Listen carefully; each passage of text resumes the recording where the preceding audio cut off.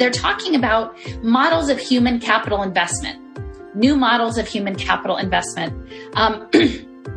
Also on this image, but they talk about prenatal university, technologies in prenatal education, like stimulating children in the womb, education toolboxes where your personal data make recommendations for you. So if you understand that maybe your access to education is going to be predicated even on your genomics, they were talking about student genetic passports. Because a lot of what's coming is actually steeped in a eugenics, this early social progressivism eugenics movement. They speak of people-naires, literally that you would have like billionaires, but they would be made up of portfolios of human beings. Ready to live at the higher vibrations, where peace, love, joy, and good health are the daily standard? That's what this show is all about. Welcome to Vibe. And here's your host, Robin Openshaw. Hey everyone, Robin Openshaw here. Welcome back to the Vibe Show. And I think I'll also be publishing this to the Utah Patriot Update show for Utahns. I am really excited today to introduce you to Allison McDowell, because if you've been hanging around on this show for any length of time, I just did a informally named Allison McDowell for Dummies 3-part series. So if you have listened to that, I spent about 20 hours watching talks that Allison has given. And I took 45 pages of notes, and I'm not kidding. I took 45 pages of notes. And then I spent a whole day and I did a 3-part series to try to dumb it down for you, because she uses jargon and she has a command of some of these industries, like a command of the jargon, the acronyms and the organizations involved in so many of these, industries that are involved in what I consider to be the consolidation of wealth and power from the many to the few that we're in the middle of right now. And I'm just really excited to bring you this amazing, extraordinary researcher herself, I bet she's done thousands of hours of research. We'll let her tell you about it. And she's going to do a PowerPoint. So those of you who are watching by video can see the PowerPoint. But she's going to try to do her best to describe what she's showing on the screen for those of you who are listening by audio. I mostly just listen to things on my phone, and so I can never see her slides. So I was like, yes, please tell us, throw in some tidbits about Utah. And all her talks that I've seen have been 3 hours, but she says that she's been doing so many talks that she's going to compress it to 2 hours. So I'm really not going to interrupt. I'm going to let her fly. Welcome to the Vibe Show. Tell us about you and how you got involved in this, and then just take it away, Allison McDowell. Oh, well, thank you. Thank you so much. So I'm based in Philadelphia, and I sort of, my general bio is I'm a mom and I'm an independent researcher. And I sort of came into all of this from a slightly unusual route. Like, it was actually through the public school system. So my child is now in college, but we had 13 years in an urban school district that was intentionally defunded and sort of subject to a lot of these sort of financial forces, including technological surveillance and other things that really gave me an education into how the world works. So unlike, I think, many people operating in the space who might have come in through other angles like geopolitics, mine was just, I was a mom and I was fighting high stakes standardized testing in school and in the technology and sort of the overreach of that and the dehumanization. And then I ended up really down in a lot of rabbit holes, because a lot of the work I ended up doing was around finance, human capital finance, that emerged out of the University of Pennsylvania, which is where I live here in Philadelphia. So I'm just a mom. I've been doing this. I have a blog. It's called wrenchinthegears.com, wrench like the tool. And I have a lot of talks on YouTube. So I will say, I will do my best. It's sort of like an immersion course. And I think a lot of people who find what I talk about intriguing sort of dive in and spend that time to do it. I wish I could find an easier way to explain it, but it's almost like adding a whole nother layer of your understanding onto the world and every single part of how you interact with it. So it's hard to really narrow it down, but I'm hopefully going to give you some tools to think about things. And then I encourage you, if you want to know more, to go to my YouTube channel, which at the moment it's still up. It's Allison McDowell at YouTube. I think I probably need to get things backed up in other places at this point. But I put together some slides today. I wasn't sure exactly trying to figure out, I've had a lot of different kinds of talks about holistic health and the weaponization of that, talks about the schools, talks about the digital pass systems, talks about a lot of different things.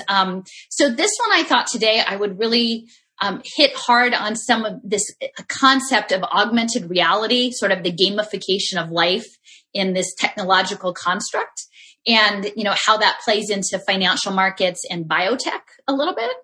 And I wish I had a better handle on all of my slides, but I have to say my opening slide here is, I spent actually a last minute invitation to go up to New York as part of the Freedom Rally. So I was one of the invited speakers to participate in the Union Square rally, which was an amazing gathering. And then it was followed by another gathering on Sunday, a picnic event in the Central Park. And it was like one of the first days of spring, and really warm and clear skies, and just a really amazing, loving, diverse crowd of people who came to speak about what we've been living through the past year, and including Holocaust survivors and women of color and myself. And we had reggae music, and it was just very, very uplifting. So this opening slide is just a picture of the group of us towards the end, a lot of those of us who came to speak. And my speech was really from sort of a maternal standpoint, and talking about that we are on this threshold now through sort of these life sciences and imposed population level bioengineering, moving to a point at which we may lose the idea of natural life, of non-synthetic life. And so that we need to really stand in that place, those of us who can see what's happening, in defense of natural life, natural connection among people, and also people to the environment. And so, I kind of closed in that saying, like, we should strive to be ancestors worth claiming. This is our moment, those of us who can see. So that's this first image. Okay. So a number of the people that I've worked with on these issues, starting in education, it was just other moms, and people who thought that things were not right with their kids, and started digging in, and weren't necessarily limited by their jobs or situations to stop them from digging further. And so a year ago, January, I actually took a trip down to Dallas and also Tulsa, where I did some small presentations. And, we were doing some field trips to various locations in Dallas that were the center of this human impact economy and the educational services. And I was trying to explain to Lynn, we're driving down the highway, how I would encapsulate what's happening. And I said, it's sort of like if you imagine that the Ivy League business schools got together and they set up a game, like a game of life, sort of a Dungeons and Dragons kind of game. And it was coded by the military. And then the people who were the dungeon masters were like the social workers and the educators and the healthcare providers. They kept everybody in the game. And then it was all done to profit hedge funds. So it's sort of this idea of remaking life on Earth as living inside a militarized video game for finance. And so that's kind of this thing that I hold with me, as crazy as it sounds, is as we're moving towards an internet that doesn't simply live on our computers or in our phones, but is actually through the 5G and later 6G networks, turning everything in our physical world, both in our homes and in the outside world, and potentially through biosensor technology, like in nanorobotics within our bodies, that resonating not with natural systems, but with these mechanical signals intelligence systems, and understanding that it's all happening within sort of a militarized space, because the internet itself is a militarized space. And in this image, I have a RAND Corporation report on the Internet of Bodies. I have an image of Surveillance Valley, which is a book I highly recommend by Yasha Levine, which is a military history of the internet. Some 5G small cell towers that have gone in all over my community over the past year. I have one on either end of my block, and then a picture of The Big Short, a movie poster from The Big Short, because ultimately what's going to be coming next is the next Big Short is not simply bundled toxic mortgages that the hedge funds will be gambling on, but will actually be remaking human beings as capital, as data commodities, and packaged as debt to be gambled on by the hedge funds. And so this sort of is the introductory slides to that concept. So I had a bit of fun. This is actually a site I put together. I took a trip out to Salt Lake City about a month or so ago because many of these technology interests and the biotech interests are based in sort of larger Wasatch Range, Greater Salt Lake City area. And, these are people that I've been researching for a long time. And I know in the movements that's sort of resisting against what's happened this past year, Bill Gates is a major player in all of this, but he provides cover for a lot of people that are much lesser known. So he's playing his role, and his role is to take the heat while a lot more people are doing things in the background. So, I have this centerpiece of Elon Musk and Jack Ma of Alibaba in China talking about AI, because I think this shift to the fourth industrial revolution, this shift from natural life to synthetic life is very much tied to this, the fourth industrial revolution, automation and artificial intelligence. So they're the centerpieces, but they're surrounded by people like Larry Ellison of Oracle, Pierre Omidyar of eBay, Steve Ballmer, formerly of Microsoft, Warren Buffett, Larry Fink, the Tata Group, the Pope. There are all of these different players in this. Michael Bloomberg's going to run the global police state. There are many, many people who are in this tier that don't get nearly the coverage. So this image is just sort of touching on, these are some of the players that I've been following. And again, I started my blog in 2016, and really only for the first couple of years, it was primarily education, and then it shifted into human capital finance. And then this past year has really been the overlayment of the biosecurity state onto that. So, I just want to say who I am. Like I've mentioned before, I'm a mom. Like first and foremost, I'm a mom. I'm fortunate in that I have, I work half time. So the other half of my time, and probably more, I spend following money. And that's mostly what tells the story. My background is in art history and historic landscapes. And so I'm pretty good at synthesizing a lot of different information and putting it together in a way that I feel makes sense, the way I look at it. But I think in many ways I channel information. People give me information. People make connections. I have experiences. And it's a collective process. It's a collective knowledge building process. And none of the things I'm going to talk about today are like fully developed, a done deal, permanent. These are what I try to do is give an intelligence briefing as to what is in the minds of these individuals, where they're going, so that we can make more intelligent decisions about how we proceed. Because when I was fighting standardized testing, I had a learning experience. I did not know until it was too late that they had actually used our efforts to stop them imposing harmful high stakes tests on our children, because they always knew that the next phase was to monitor them all the time through devices. They already had their next step planned out. And so while we thought we were winning, we actually were merely giving them fuel to move to the next phase that they had planned.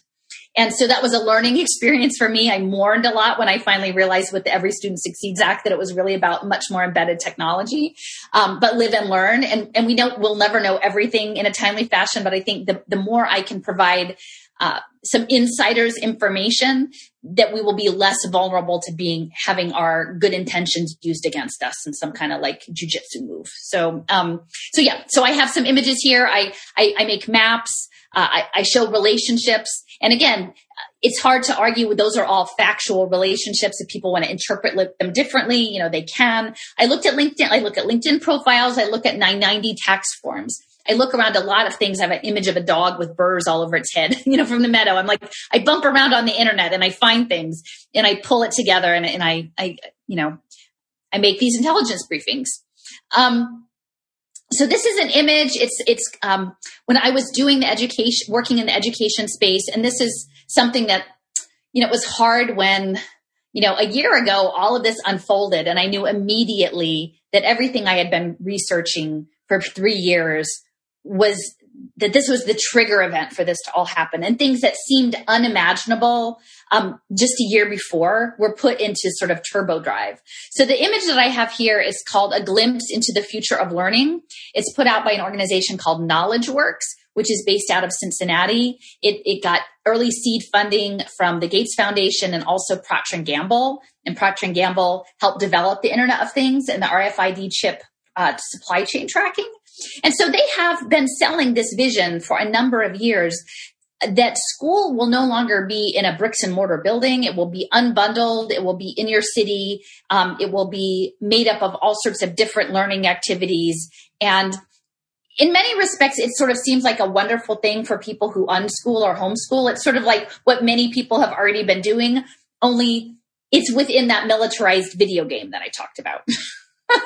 So they're unbundling. They're taking away people's right to have a public education, and also whatever civic elements were incumbent on that, which had been frayed over time by charter efforts or privatization efforts or, defunding schools. Like, it was already pretty broken, but then the idea that education will be spun out into just a series of almost like Pokemon Go collecting skill points, in this militarized video game. And when I first saw this, I would tell my husband, he's like, no one's ever going to give up their schools, Allison, like not rich families, not rich.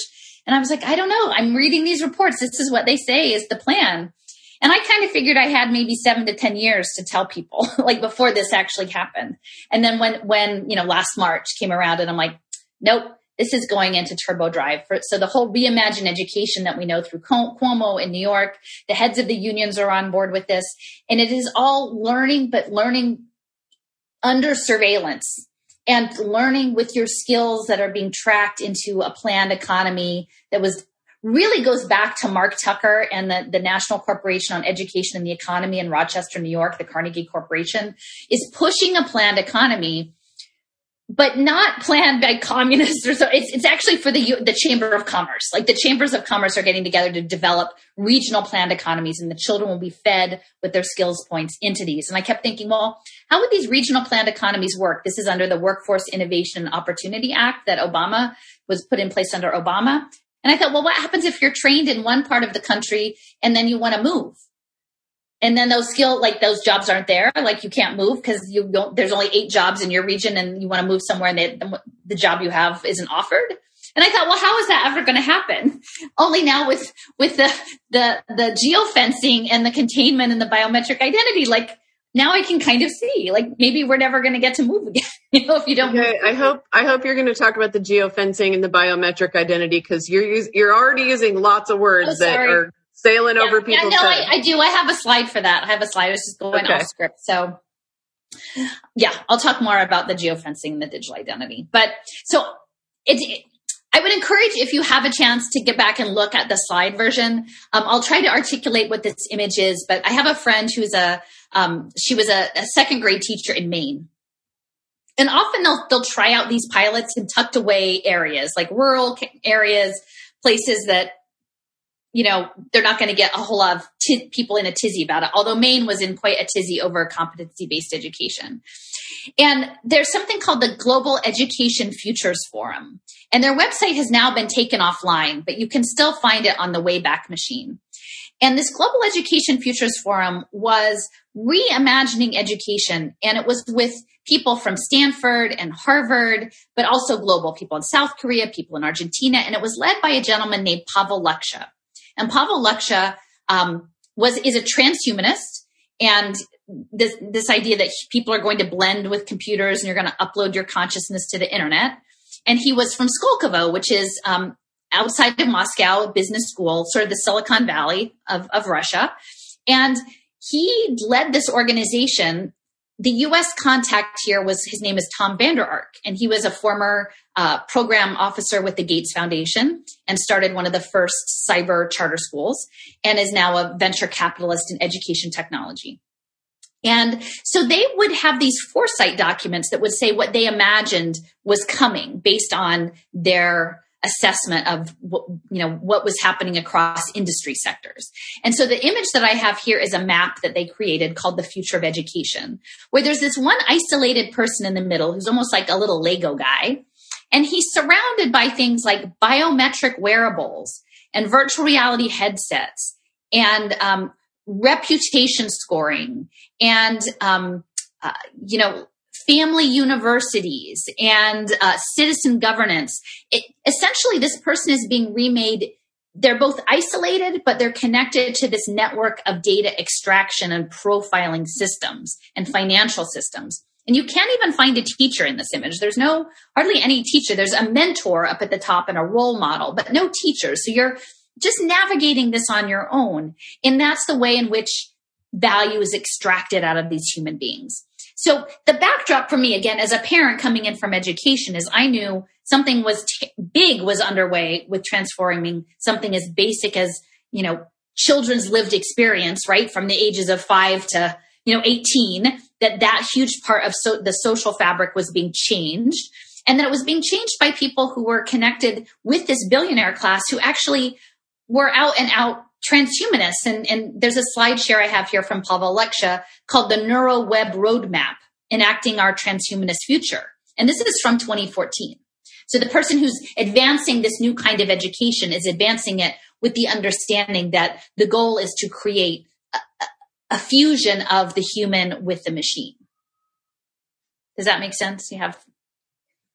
Yeah, it makes sense. Just really quick, I wanted to tell you that, so I sold 2 rental properties I had in Park City, Utah, because I wanted out of there because they're crushing the economy. And I was like, and Biden has canceled rent for people who rent long-term. And so I sold those 2 properties, hottest real estate market in the country, super easy to sell, and bought a couple rental properties in the Panhandle on the beach. And yesterday I got on a meeting with the company that we're going to hire to have that rented out. And this woman who's going to be like our account executive or whatever, literally sat there and told me, from the time your guest enters the keypad and walks in, we know what they're doing. We have already checked their bank account to make sure that their kids didn't log in as them, or make an arrangement with us to rent your place, to have a big spring break party without their parents. We have bank level surveillance. We know how many devices are in the house at any given time. We have monitoring inside the house just by putting an iPad in the house so that we know what the noise level in decibels is. And so if it gets louder than a certain decibel level, it triggers within a couple of minutes our phone bank of people to shut that down. I was mind blown because, I was like, what, have I been asleep for 20 years? And I just woke up into this Rip Van Winkle. And it's, of course, they're literally explaining it to me for all the benefits to me as the homeowner of this expensive beach house, of how wonderful it is for me, because they can tell that the person who rented it isn't a spring breaker pretending to be their parents.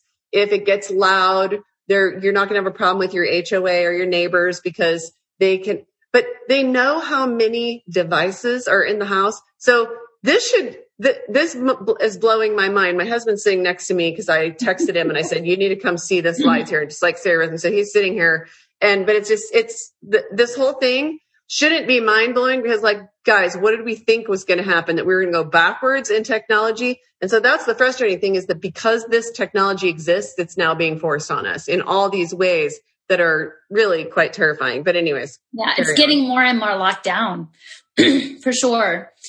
And so I just for context, again, like, I'm from Philadelphia. I have a certain way of looking at things, which maybe isn't everybody's, but, we're Philadelphia, the Declaration of Independence and the Constitution, but then we also have this resistance element. So, in this image I have, on my birthday, I did sort of a little resistance. Much of the human capital finance that I'm going to talk about is running through the central banking systems.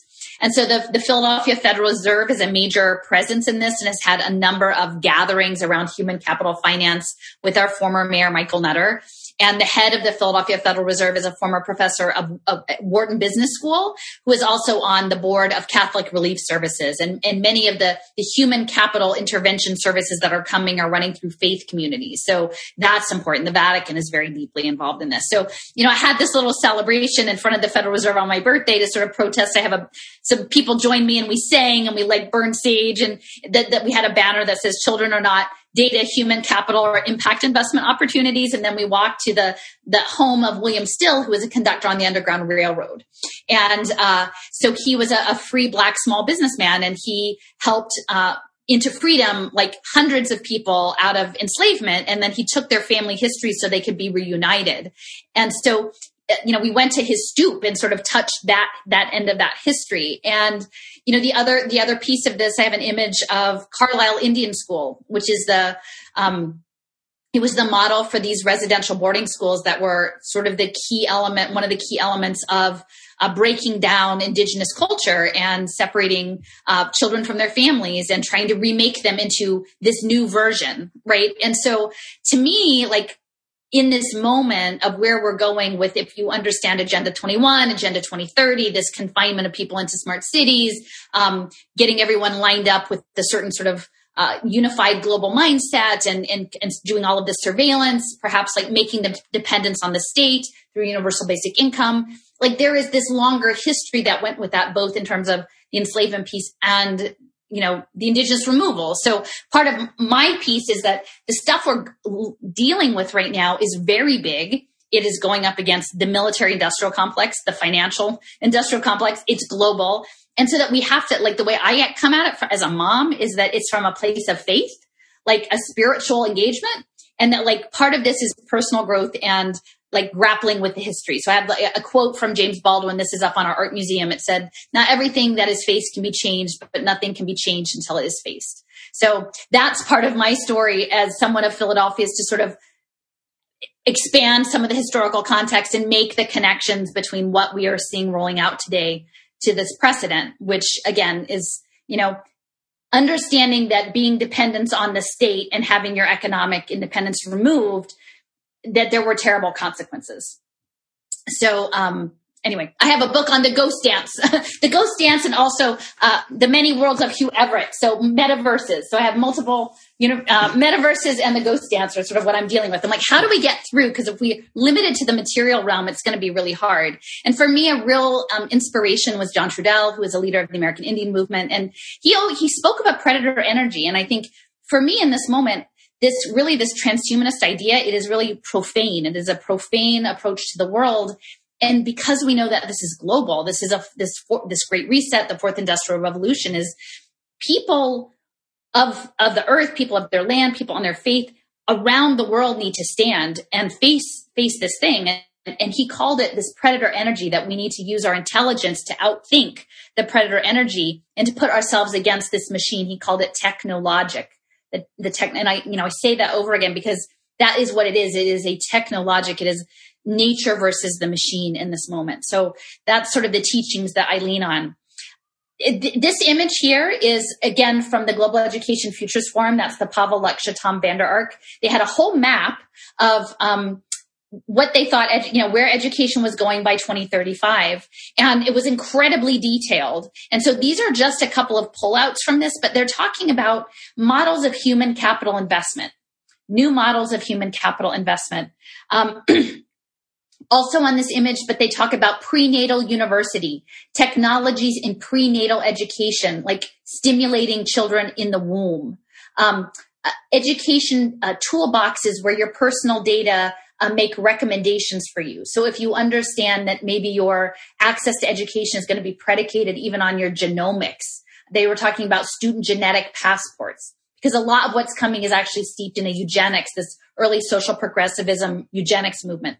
They speak of people-naires, literally that you would have like billionaires, but they would be made up of portfolios of human beings. And so part of what I'm trying to get across to people, especially people who might come from more of a libertarian standpoint, is that I think there's a sense of, I want to have local autonomy, my own community accountable to our people, small businesses, independent businesses, control of our schools, control of our medical choices. But what's coming in this sort of cybernetic, video game world will foreclose that if we're not aware that that's the larger program. So the people-naires will be the people like Peter Thiel, right, who are running Palantir, who are running PayPal. They're the types of, big L libertarians that might be owning up the human capital bonds. So what underpins all of this, and this is what came out of my work in education, technology. Sorry, let me just cough for a second. I had another interview before this, so I'm getting a little hoarse. Is this idea of pay for success. It is the weaponization of the social safety net. So we know that there's a lot of wealth inequality, disparities. That is now going to be weaponized in the name of offering solutions that aren't going to be really solutions. They're going to be surveillance investments. this idea of an outcomes-based government contract comes out of the mid-1990s, but they didn't have the technology to do it back then, to really fully roll it out with the automation. But was that you would outsource public services to a nonprofit to provide them under the condition it was like pay for performance, that you met certain standards. And this was started in the mid-1990s. Arthur Rolnick in the Minneapolis Federal Reserve helped set this up with Stephen Rothschild. And way back then, they were already talking about human capital performance bonds. How do we manage people as human capital? So fast forward, 15 years or so, Ready Nation, which was led by Robert Duger, who was a fund manager, former fund manager for Paul Tudor Jones, Tudor Investments, which is a hedge fund. He has this organization called Ready Nation, and they're going to start to create bond products around universal pre-K and also workforce reskilling, which is a huge issue now with all of the lockdowns and people losing their jobs, and creating those as debt markets that they can manage people as debt commodities. And so in 2018, they actually gathered in New York City, and they planned all of this out. They rang the NASDAQ bell. They were in Times Square. This was all sort of put on display, in the 2 years before, what we now know is underway. And it's because now they can track these government performance bonds with something called a digital identity in this spatial web, in this internet of bodies. They can track how you perform, how you comply as a debt commodity to the government, in this space. So pay for success is the underpinning. For the pre-K investments, because really what they want are the children. In this moment, again, if you're imagining 2030, 2035 is this Agenda 21 framework, where things are going in terms of a globalist controlled society. Today's preschoolers, like today's babies and toddlers, those are the ones they want to condition so they don't know. They're like a fish in water. They don't know there's anything different. I mean, people like me, I'm in my early 50s. Like they're going to try to finish us off so they don't pay our pension, whatever, and be done with this. They know that most people in a certain age bracket are not going to be confined in this new cybernetic future. They want the kids. And it's not just that they want to condition them to this new future, but they're going to do it in a way that they can also make money on it. So there's something called the Heckman equation that was set up by James Heckman. He's a Nobel Prize winning economist at the University of Chicago, and he's funded by the Open Society, which is George Soros. And again, Soros is funding someone at the Becker Friedman School of Economics. So this is totally bipartisan. Everyone is in on this game. It's a game of power.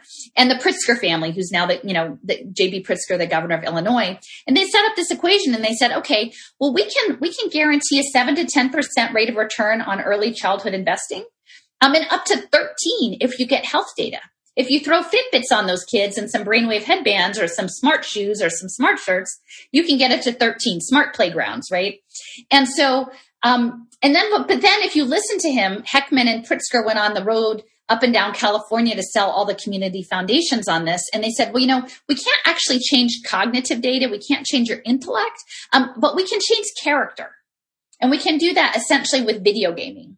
So all of the Sesame pre-K apps, Sesame Workshop pre-K apps, that's all about planned behavior change for these impact markets. And the scary thing is it's not simply children after they're born. They're embedding this into home visit programs. So South Carolina is the home visit model for this with Nurse Family Partnership. In South Carolina, part of that program for Pay for Success for home visits involved women, low-income women on Medicaid being signed up for a behavior tracking app for their parenting, to track their parenting through an app. And that app was developed by Pam Omidyar, Pierre Omidyar's wife. And she has a health compliance neuro lab. And he's the founder of PayPal, I believe you said. Yeah. eBay and then, Nabil is PayPal, Omidyar is eBay. Yeah. And so he, now you've got, low-income women, and at this point it's voluntary, right? But at what point, knowing the social credit scoring dynamics and things that are going on, if you don't engage with the app according to some metric, like when you go to the hospital, maybe you don't get to take your baby home, like if you're not a good parent according to this, the home visit. And there are actually many, many women, like from I come at things from probably more like a left leaning, honestly, but this is about life. So we're all fighting the same thing. Many people coming from a conservative standpoint were very successful in pushing back on these home visits because they were trying to get in people's homes like 1 or 2 days after birth with iPads and tablets to collect a lot of data. And it was framed as trying to benefit people's health outcomes, but really it was a giant data grab. So yeah, the Heckman equation is a key part of this. And this is, again, I mentioned Heckman says we can't really change cognitive data enough because IQ hardens up. And what they need is dynamic movement for the hedge fund betting. But they can change character and they can change behavior. Too much jargon. Back up a little bit. Sorry. Say that again. Less jargon. Sorry. Well, they want to digitally brainwash children. They say that they can change their behavior and track this behavior change. And they want to engineer their behavior to something that works in this world they're building, which is kind of an anti-life world. And so one of the ways this is going to manifest is that there's a company called Hatch Education. And Hatch Education is based out of North Carolina, Winston-Salem, North Carolina. And they have a smart table, which looks sort of like the size of a big screen TV laid flat. And this slide shows this image. On either end of the table is a fisheye lens camera. And the children are supposed to play at this table with an online game, like online puzzles, 2-dimensional screen-based play, and be filmed. And then have their social behavior scored by these cameras. And then that data is collected for impact markets. And these tables are being used in EduCare, franchise Head Start preschool programs. Okay. So if we imagine what's coming with the global economic collapse is that people are thrown out of work, or people who used to have good paying jobs have jobs that are gig jobs or less well paying jobs. Maybe they need government assistance now. That assistance is going to come with strings that will then push like a welfare to work scenario. So then their children all end up in franchise preschools because they're quote unquote quality. And the quality is assured because you can have something like a surveillance play table to track the children. And that's where this is layered. And it goes way back because one of the major operators in the space is Michael Milken. Michael Milken was part of K-12 online education, but also KinderCare. So the corporate pre-K goes way back in terms of them wanting these kids. And so the other image that I have on the screen is a gentleman. He's an executive with a company called Otus, O-T-U-S. And he talked about behavior tracking classroom behavior management apps, which are really common now because they talk about wanting social emotional data on children in classes. They frame it that they care about their well-being, but really it's about data collection and profiling. So he talked about collecting these big 5 traits. He called the ocean traits: openness, conscientiousness, extroversion, agreeableness, and neuroticism. Okay. And so and in this clip that I have, this is in the oak paneled room at the University of Chicago with Jim Heckman, the invited guest. And he said, as a former administrator in the suburban Chicago public schools, am I going to tell parents I'm tracking their kids' neuroticism? Nope. I'm going to find some other way to talk about it.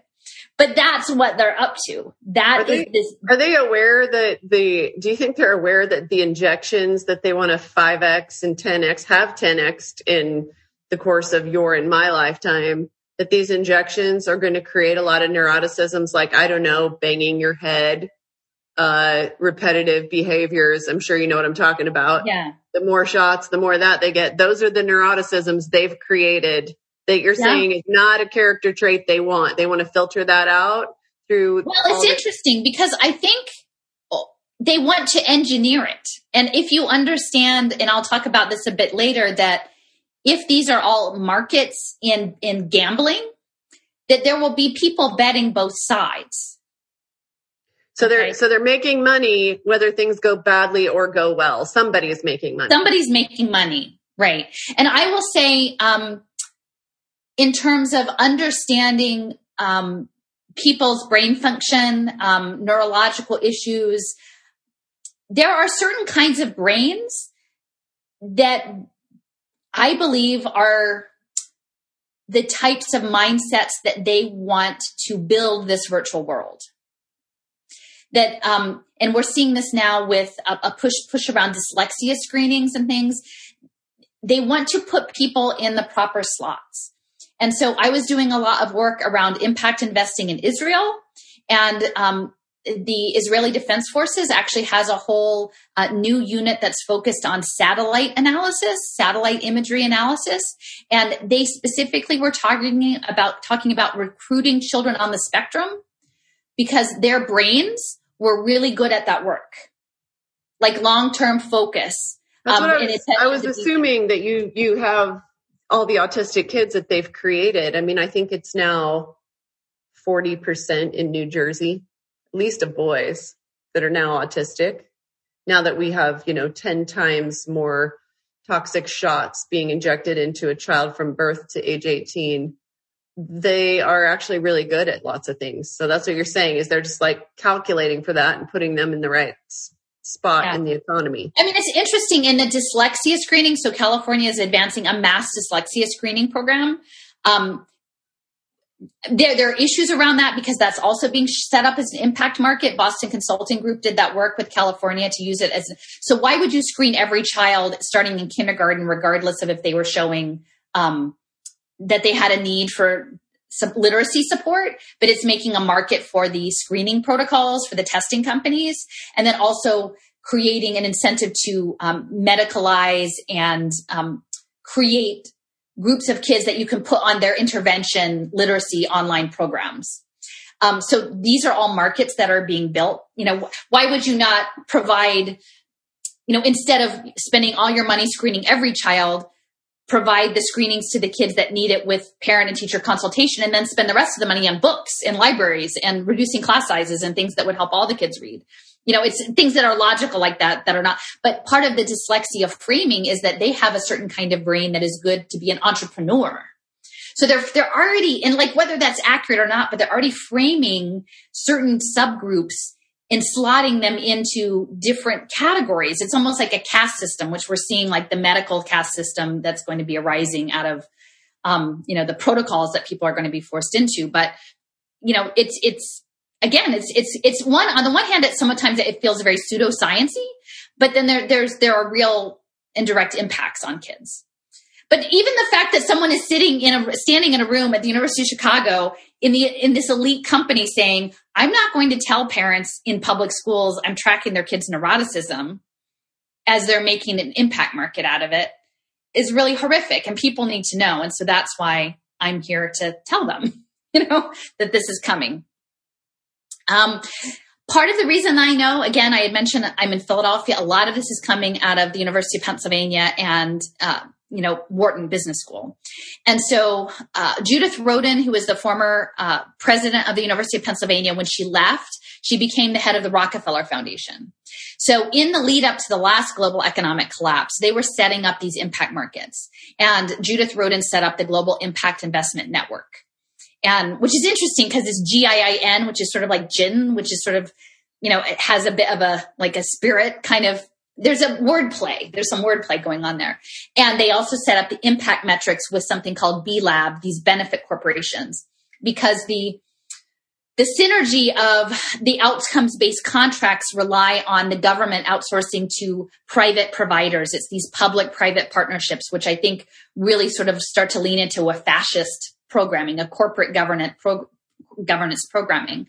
And so for us, education data was part of the impact economy. There's an image here that I have an image of former president, Penn president Judith Rodin. I have one that says Greater Philadelphia's potential to be a center of the impact economy. And that's because we are a large city and we're a very poor city. We're predominantly Black city. So we're also surrounded by very affluent communities. So we were being targeted because they had the academics who were developing these debt products, and we had a vulnerable population as a center test bed for this new financial structure. Again, it was all framed because what needs to happen for this to roll out, the stakeholder capitalism model to roll out, is that everyone on sort of the liberal progressive left needs to agree to this, because it's a weaponization of the social safety net, right? And if people question the intent of this the Medicare for all, where it was going if you start to tie it to the Internet of Bodies and smart shirts and DNA nudge bands tracking your food assistance, then it would fall apart. So they needed everybody, all the progressives on board. And so that's all framed as social impact. You're going to talk about, like DNA nudge bands. Nudge is a word that I had to learn from you, and nudge is an aspect that's built into the gamification of life that you're talking about. Are you going to talk about nudges, which are basically I think I have nudge band in there. Yeah. I mean, a nudge, it goes back to like the Obama administration and Cass Sunstein. It's this idea of, I have a bit coming up, I think, about gamification. Let me see in a minute. It's like getting someone to do what you want them to do subtly. Like sometimes I think these nudges will eventually build up into shoves, but it's sometimes it's like mind control that it's like propaganda. You might not even fully realize in the instance that it wasn't your decision, that you didn't make that decision. It's about it's choice architecture. It's built into some of the coding world that you put friction in the system for the thing you don't want people to do.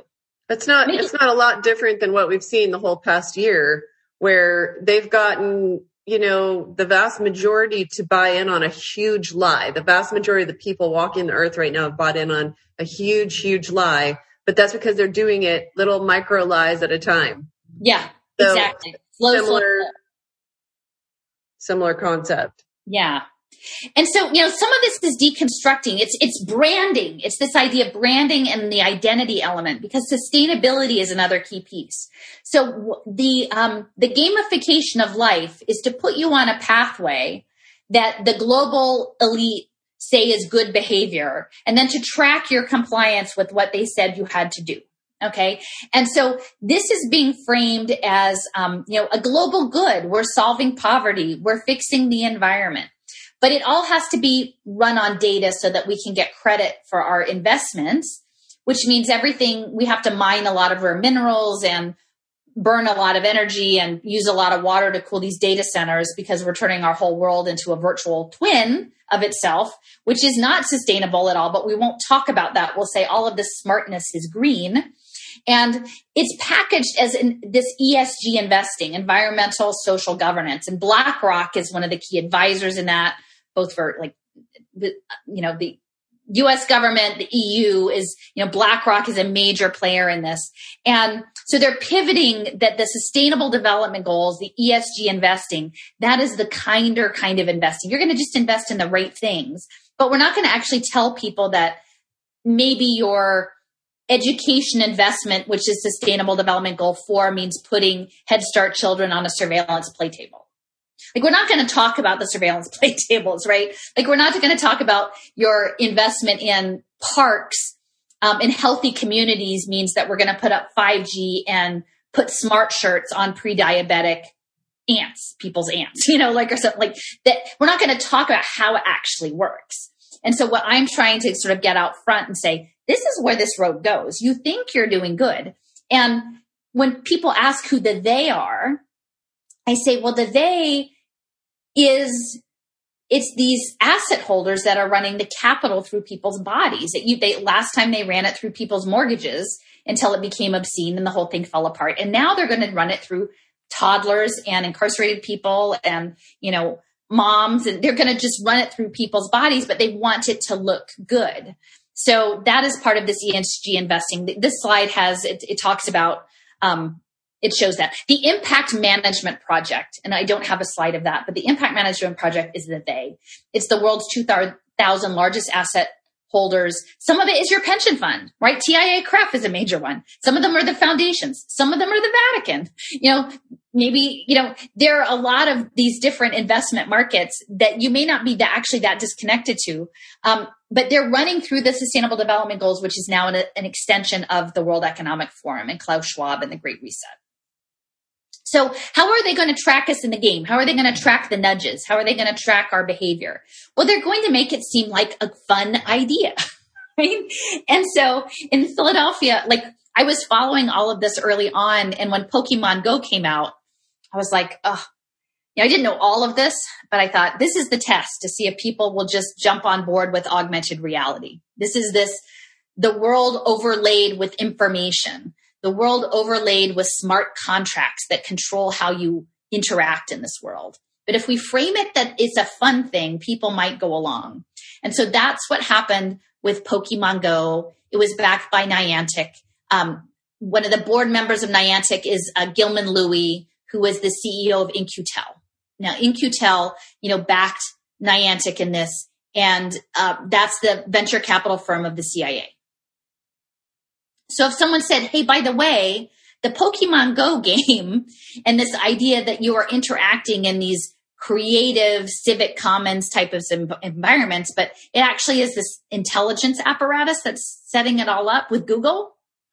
I mean, especially given what you just talked about with the knowing how many devices are in a given location, as something to think about, right? And the Knight Foundation is a key player in the Internet of Things. It's a former, they were newspaper publishing, but now they're giving Internet of Things grants. They gave us a grant. And so if you imagine a playful park that is connected to state intelligence and also maybe wellness, what does that mean when you've got a smart playground and you're tracking the parents' interactions with their kids on the smart playground? Because they've started to build literacy activities into the playground, only you're supposed to read it on the phone.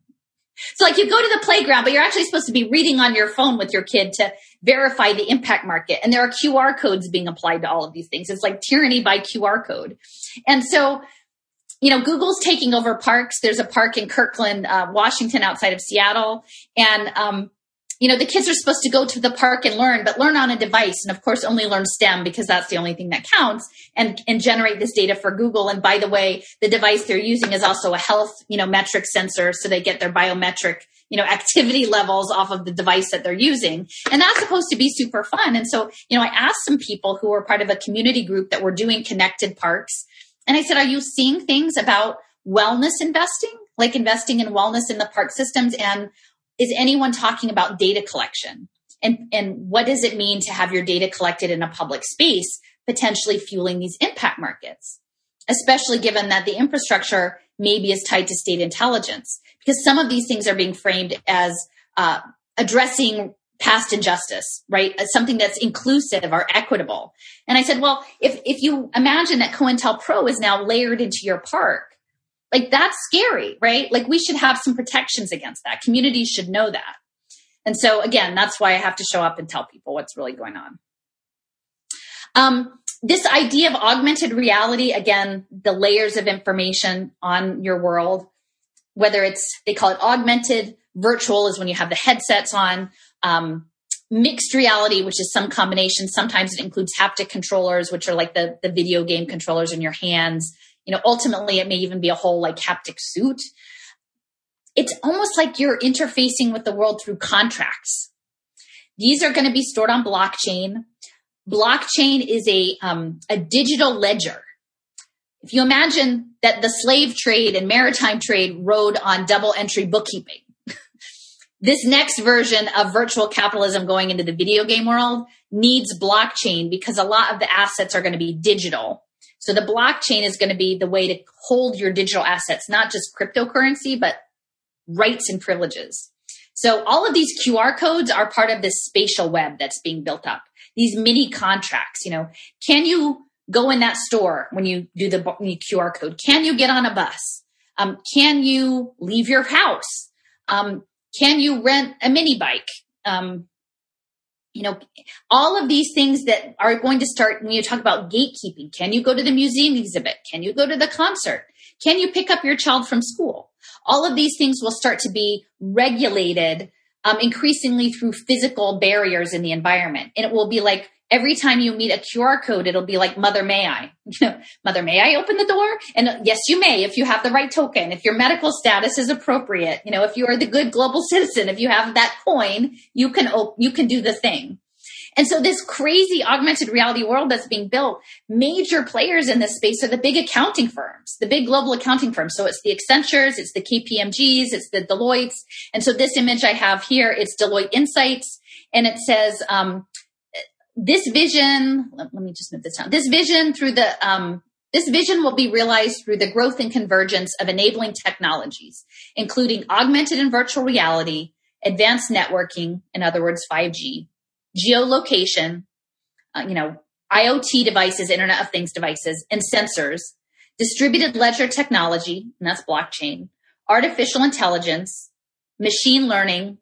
And it says, while estimates predict the full realization of the spatial web, this is this new kind of internet that's the world as the internet, maybe 5 to 10 years away, many early stage applications are driving significant competitive advantage.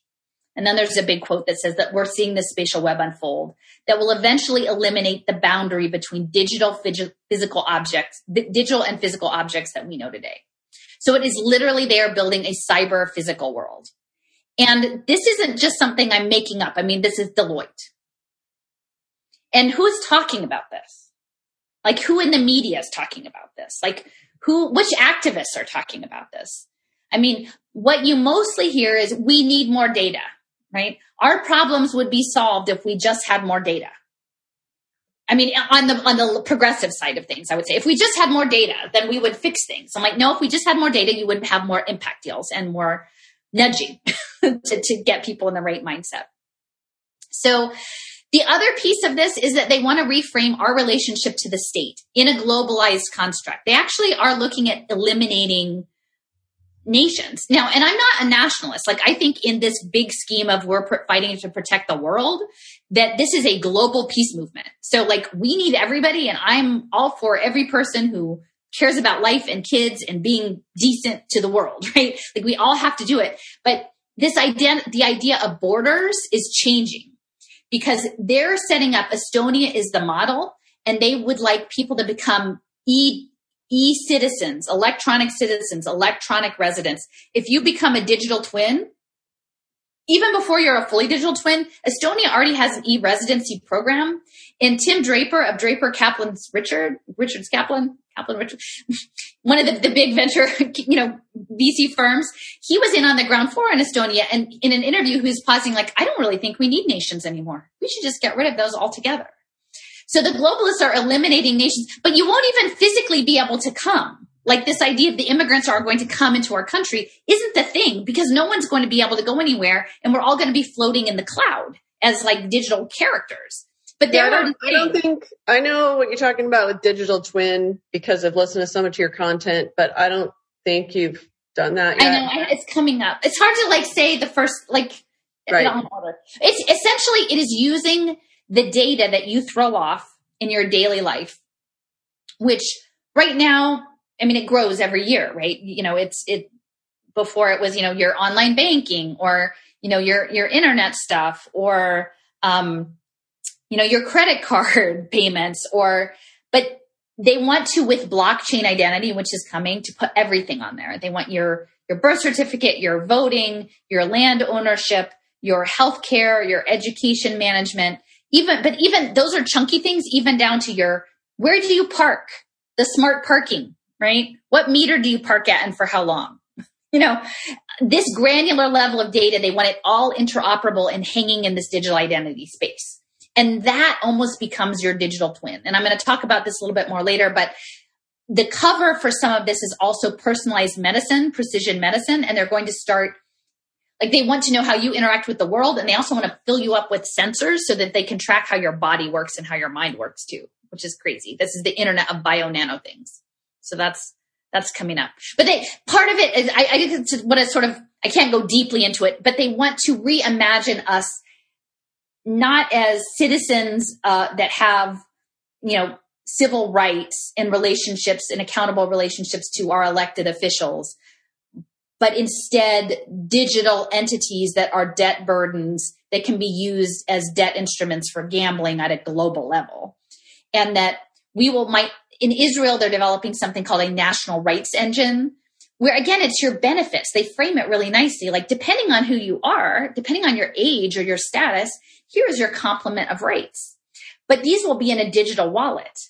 And so eventually the thing that they're promoting as the plus side of things, like that we care about you, here are all of your rights that you have. It will be, these are all the restrictions you actually have.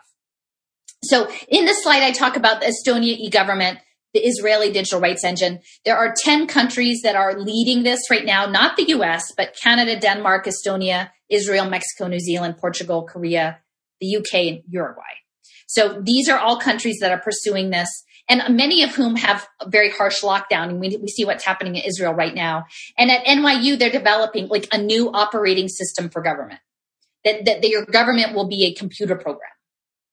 You know, I'm curious, like, why Estonia? My theory is, as I see all of these different pieces of the shift in the way absolutely everything in the world works, so that it's in favor of the global technocrats' vision of our future, is that every country has like beta testing something. Mm-hmm. Yeah. And I don't know if like Estonia is just such a throwaway country because there's like 10 or 20,000 people there or something like that. It's a tiny country. Like there's very few people who speak their language. They probably don't leave Estonia much. I mean, has anybody ever met an Estonian? My mother's tried to learn that language for like 10 years. I don't know why. She was completely obsessed with it. So I know a little bit about Estonia. I think I even went there when I was in. It's interesting because when I was mapping it, I'm pretty sure that the person who was prime minister at the time when this got set up actually grew up in northern New Jersey. Really? Yeah. Well, I think also for all those reasons, but I think he's a Wharton grad actually too, or there are like, there are connections there. And that's part of it, right? Is that like, there's going to be no, like you said, I'm not a nationalist. And I think one thing that's unique about you compared to most of the people that we talk to, or most of the people who are very, very disturbed about the amount of freedom we're losing, is that you're a former liberal, and I've heard you say you're politically homeless right now because you're seeing like how much many, if not most, political liberals are embracing this because they don't understand like what actually happens when you lose this amount of freedom. Yeah. And so, I'm super curious about like why Estonia. I guess they were really far gone in terms of socialism anyways. I mean, the European countries and the ones who always had a prime minister or a head of state who was super pro-socialist and already pretty far left, they seem to be doing more. And we're behind because we had Donald Trump for 4 years, good, bad, right, or wrong. Whatever anybody thinks of Trump, most of my audience probably at this point, likes him. But like he resisted a lot of this stuff. Not all of it. Yeah. Not all of it. Well, I mean, I think everybody has their role to play. Like when I went to a gathering at the Dirksen Senate building about 2 years ago where they were rolling this out. Actually, Jim Sorensen, we were talking about Utah. Like, so Jim Sorensen gave the opening keynote remarks and, Jim Sorensen is one of the richest and most influential people in the history of Utah, by the way, anybody listening. Yeah. And so it was like when I went to this gathering, it was several hundred people. They were celebrating the passage of this Social Impact Partnerships Pay for Results Act, which is like quite a mouthful. It's called CIPRA. And like my friend and I were the only two regular people in the room. And the presenters were predominantly Republican legislators, speaking. But then they would have a panel, and the panel were all Obama policy wonks. Right. And then the audience was all the nonprofits and the consultants who just couldn't wait to get an outcomes-based contract set up, And so I'm looking around the room thinking, well, like who is on the side of against this? Because this is horrible. And in fact, in the Q&A at the time, they opened, I'm pretty good at getting like the first question. And I said, well, I'm hearing that they're setting up social impact bonds, these outcomes-based contracts around social emotional learning in schools, like in middle school, and that the cost offsets that justify these are addiction and incarceration. And, I can talk about this a little bit later, but the social impact bonds for pre-K, the kids were tracked in pre-K, but they were done at kindergarten. Like they stopped being tracked. And I asked these panelists, I said, well, if a kid gets pulled into an intervention in middle school, they get screened as being at risk, not because they did anything wrong, but simply they're perceived of as a risk. They might have a risk factor. When do they stop being watched?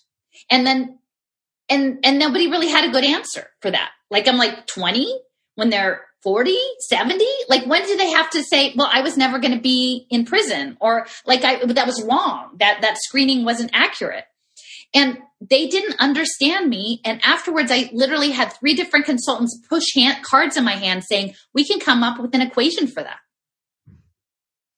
So they couldn't even imagine that it was unethical or what that would mean for kids. And that's like when I feel like I fell through the looking glass, because I'm like, this is a wrong way to treat society, to treat children. And y'all are all in on it. And you're toasting with champagne and chocolate strawberries in the back room. And I've got my banner up there saying kids are not impact commodities. The woman from Goldman Sachs who has a special needs child who said that in the presentation, I'm saying I had half sheets saying don't put kids on surveillance play tables. And Dave Wilkinson, who's in Connecticut, he's the head of, he's working in child protective services stuff and home visits. And I'm like, don't put these kids on surveillance. They don't want to know. And it's because unless you're already deep in this and you have an awareness of the high level of this and how much is going on here that will put us into an open air prison. We're already there. We're already in an open air prison.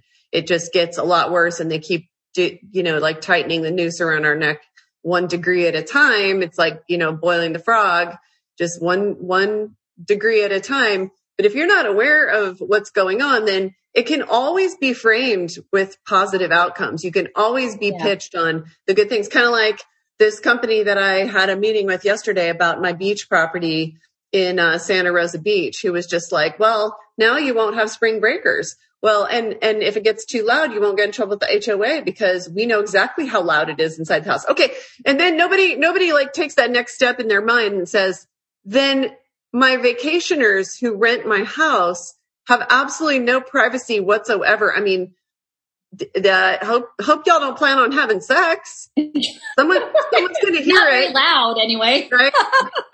Someone's going to hear it. It's that bad, but people don't take that step and go, oh my gosh, when we give up our privacy, we walk in and people could be you better not be walking around naked, better hide behind. This is literally 1984 where they had the big telly screens and the guy, Winston Smith, who's the main character of 1984 had to hide over on the side by the wall so that the telly screen couldn't see him. But I mean, we're there. And that's the thing is it's always, always, always going to be presented in terms of what the benefits are. And, this is truly disturbing how far this goes. And you were talking about when you came to Utah that you've identified over 100 in Silicon Slopes. So this only makes sense if you live in Utah, but Utah is very proud of its status as, a junior Silicon Valley at Silicon Slopes because, we're in the mountains, but that, personally know of over 100 companies in the northern Utah County area where we have all these skyscrapers full of these digital companies. Now I'm sure everybody isn't in the skyscraper anymore, but now they're just working from home,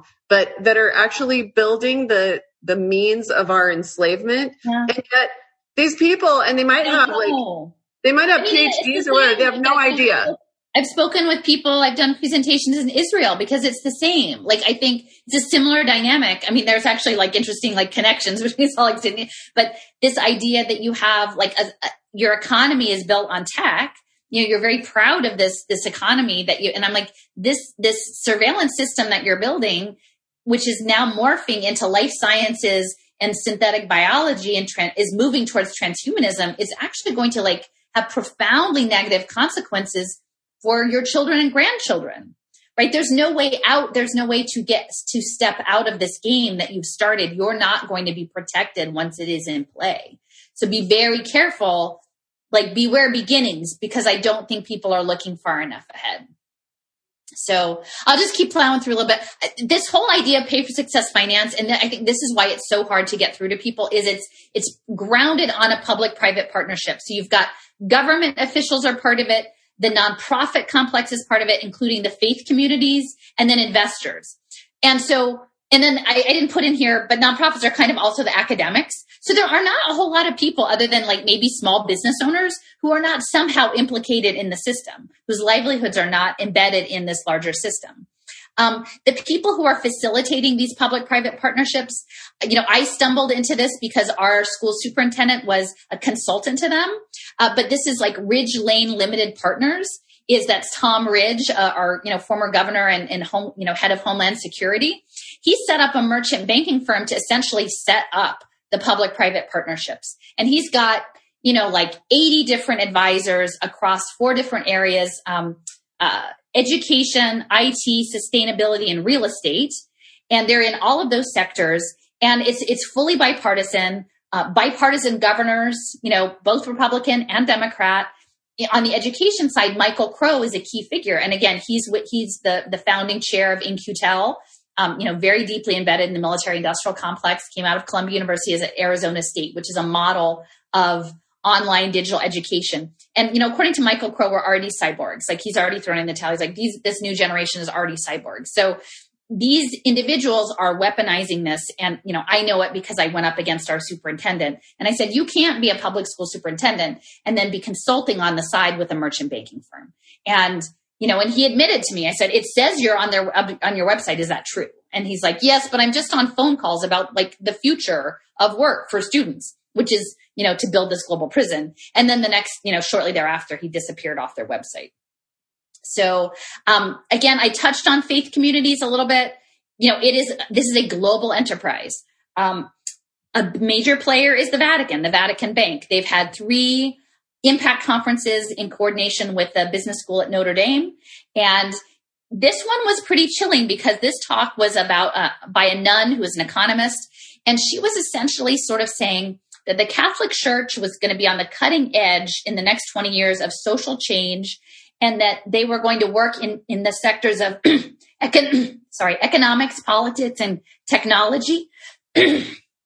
Sorry, I need to probably get a glass of water. But that essentially the church was going to be the conscience of big business, and they were so excited to do that, and that it was going to be like 15th century Florence, with the bishops in charge of the big book of moral economic decision making.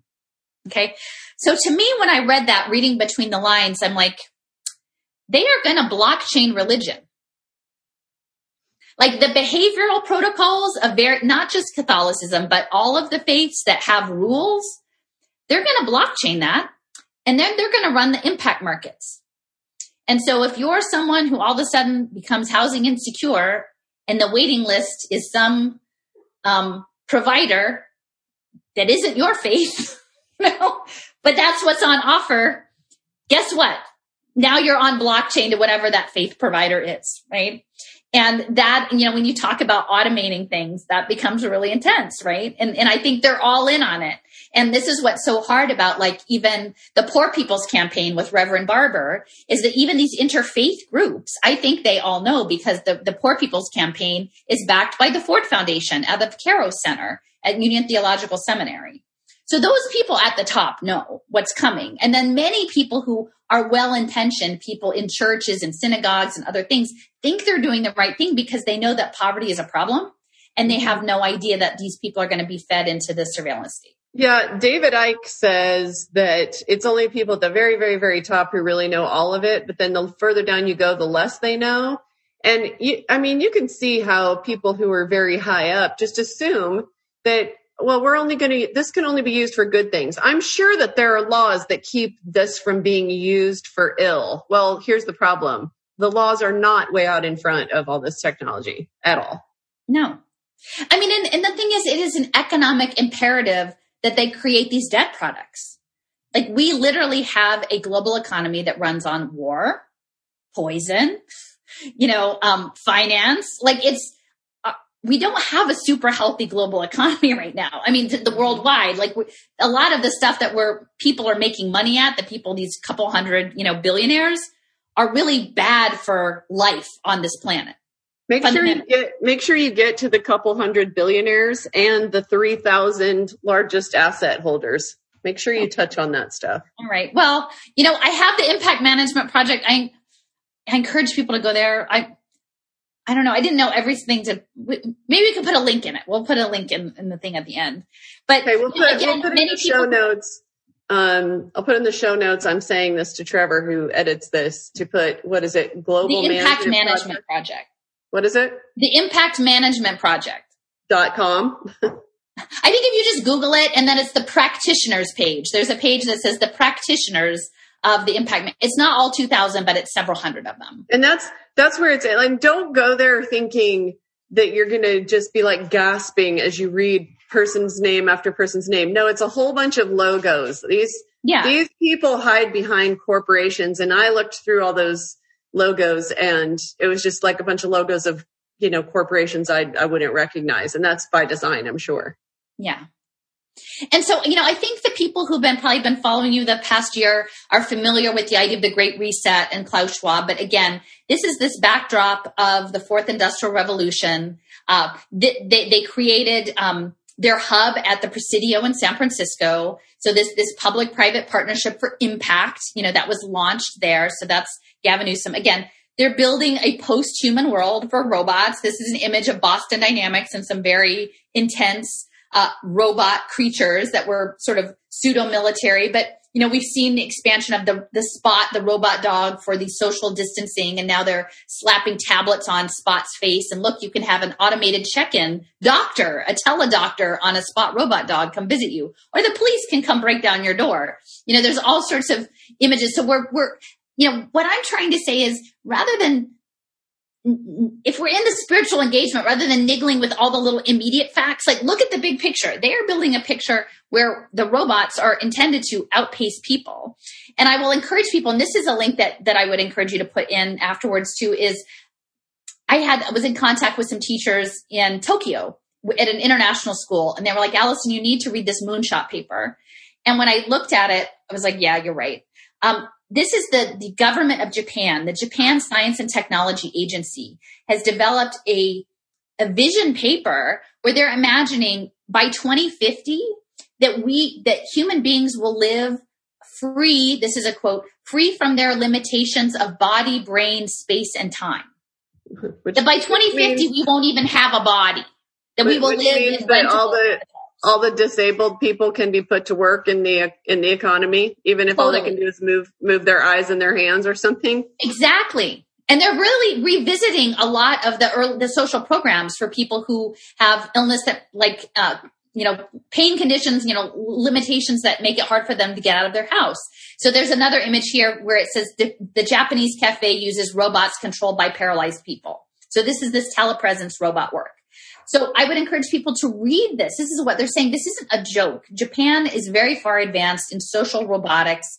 They have the SoftBank has the largest innovation fund investing in AI and robotics. A lot of that money is out of the Saudi sovereign wealth fund. So they're moving it from petroleum, oil reserves into robots and AI, and that Nippon Telegraph and Telephone is doing these digital twins, which is, again, using data to recreate some version of you in cyberspace. So this, as much as we might want to think that this is something that's just amusing, I think it's really concerning. So I have one other image on here from the Moonshot Project. And I'm just going to read a little bit of this. It says, WG1, which I think is their moonshot goal 1, discusses cybernetic avatar or C-avatar society in order to create disruptive socio-technical changes in Japan. C-avatar is a concept that includes not only remote avatars using robots and 3D images as proxies, but also empowerment of the physical cognitive activities of humans using ICT, which is individual communication technology like small devices and robotics.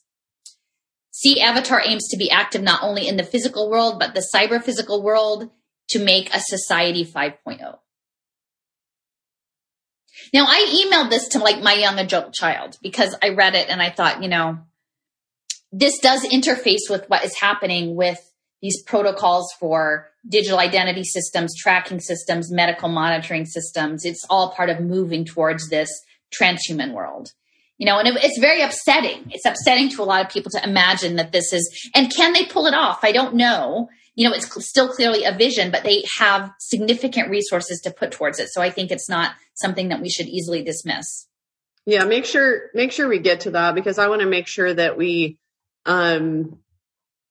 talk about, even if it's at the very end, the hopeful thing to me when I listen to your content is that you have a slide, and I don't know if it's here, but it's showing all these organizations that you've identified and how they're connected.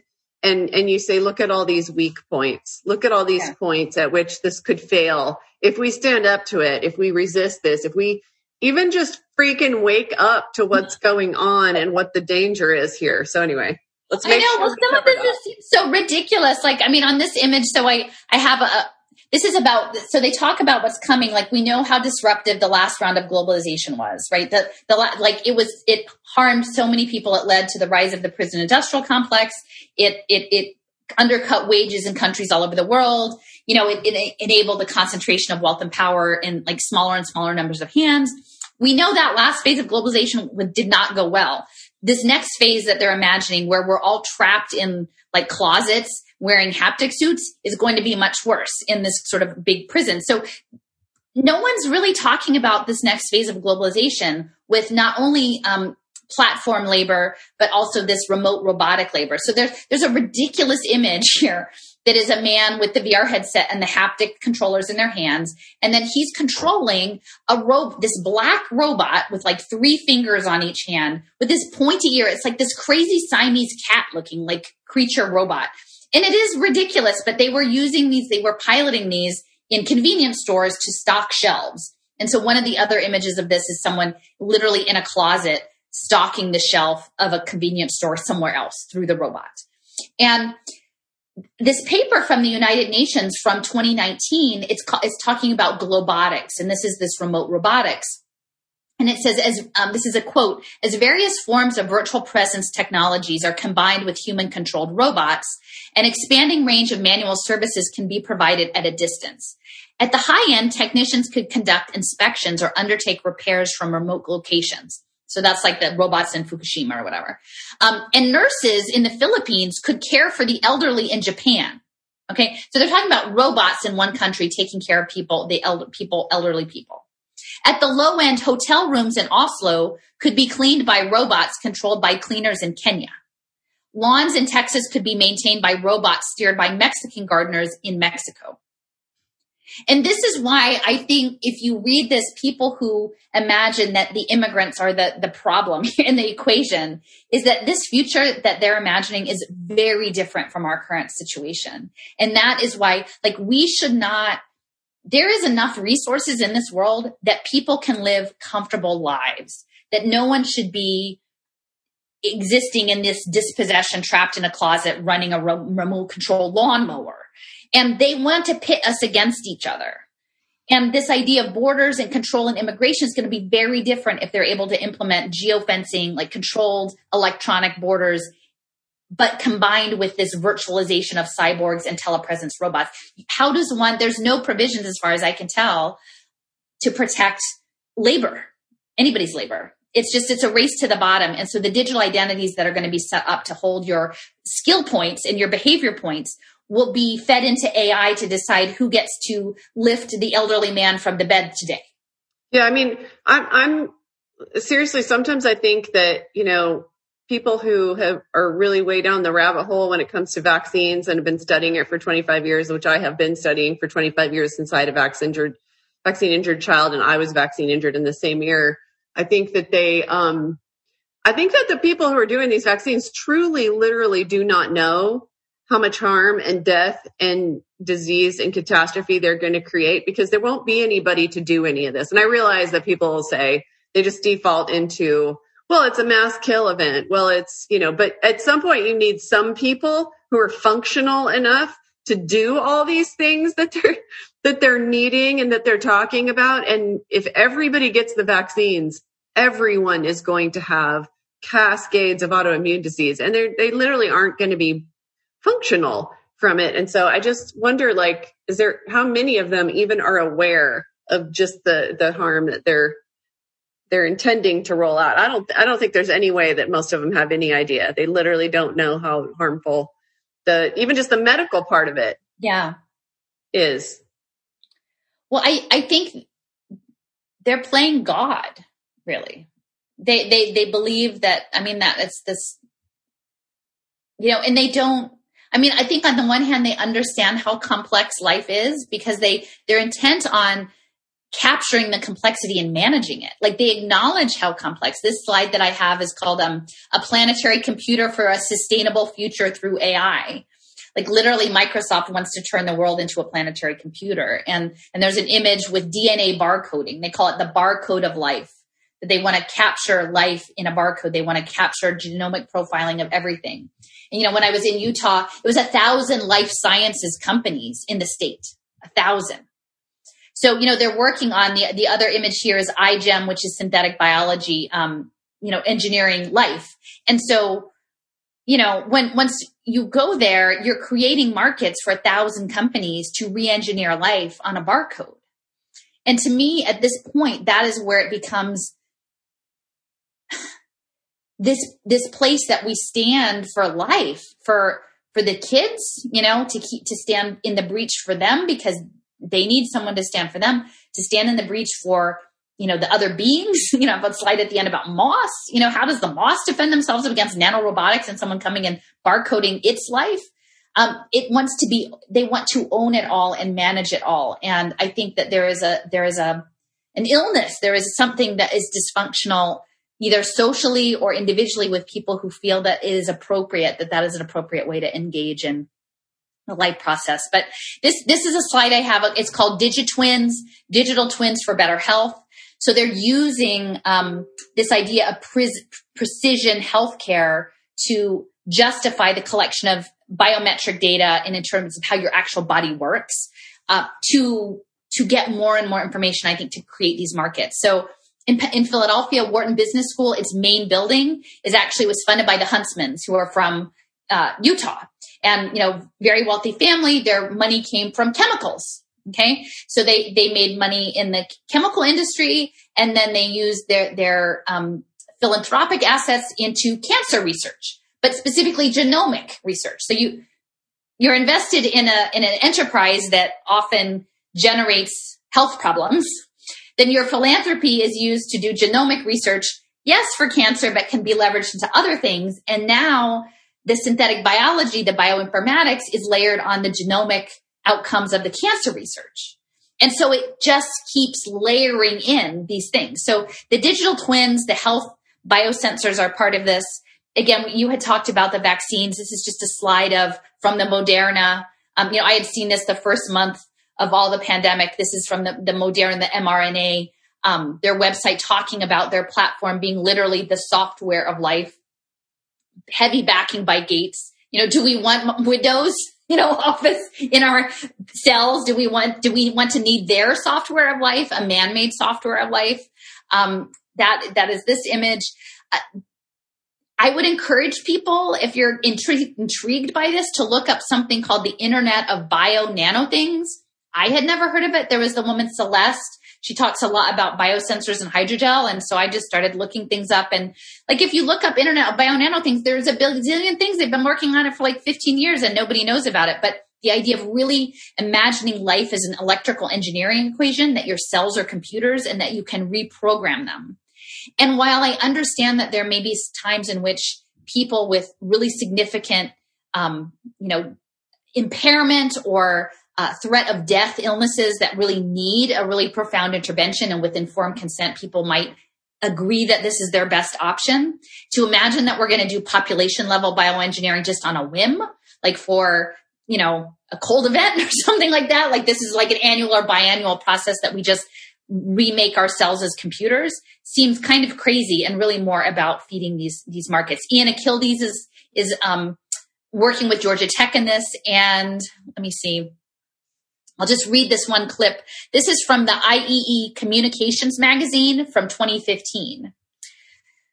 Within the Internet of Bio-Nano Things are expected not only to communicate with each other, but also interact into networks which will ultimately interface with the Internet. Finally, the realization of interfaces between the electrical domain of the Internet and the biochemical domain of the Internet of Bio-Nano networks will be the ultimate frontier to create a seamless interconnection between today's cyber world and the biological environment. That's deep. I mean, this is something from an ethical standpoint. Yeah, it's deep, and most people don't even know what you just said. I'm struggling with it. Essentially, it's looking at imagining using nanotechnology, these tiny technologies that are very sophisticated, that are subatomic, with energy systems to turn your cells into computers to function in ways that you may not even have control over within your body. Your bodily autonomy is fully compromised and hackable. And that should be a normal thing, that we should imagine that this is the next image. This is that's like the perfect example of what we're talking about how many assumptions they're making and how many plans they have that are not going to work. Because, like after I do this interview with you, I've made notes of Dr. Sherry Tenpenny's brand new paper. She actually hasn't published it yet, but I'm in advance of her actually publishing it. I'm going to go through it. It's the 10 mechanisms of injury that she knows of just from the COVID vaccines alone, just from Pfizer or Moderna, 10 different specific mechanisms of injury for that vaccine that is going to kill millions of people. So and then they want to, and now they're saying we're going to need boosters. So all these people that got tricked into getting the J&J shot. Oh, just kidding. It's going to be 2, not 1. Oh, just kidding, everyone. Pfizer, Moderna, J&J, Johnson & Johnson, AstraZeneca, it doesn't matter. Y'all need boosters. And then there'll be for the mutant strains, they'll have to come out with more. I mean, their plans start to fall apart because they don't even themselves have a clue what the actual downstream effects of this are. So those of you who are listening to this, I'm just going to keep injecting this in there. Yeah, no. We don't know that all this is going to happen, and they've tried a bunch of these things and failed. Right.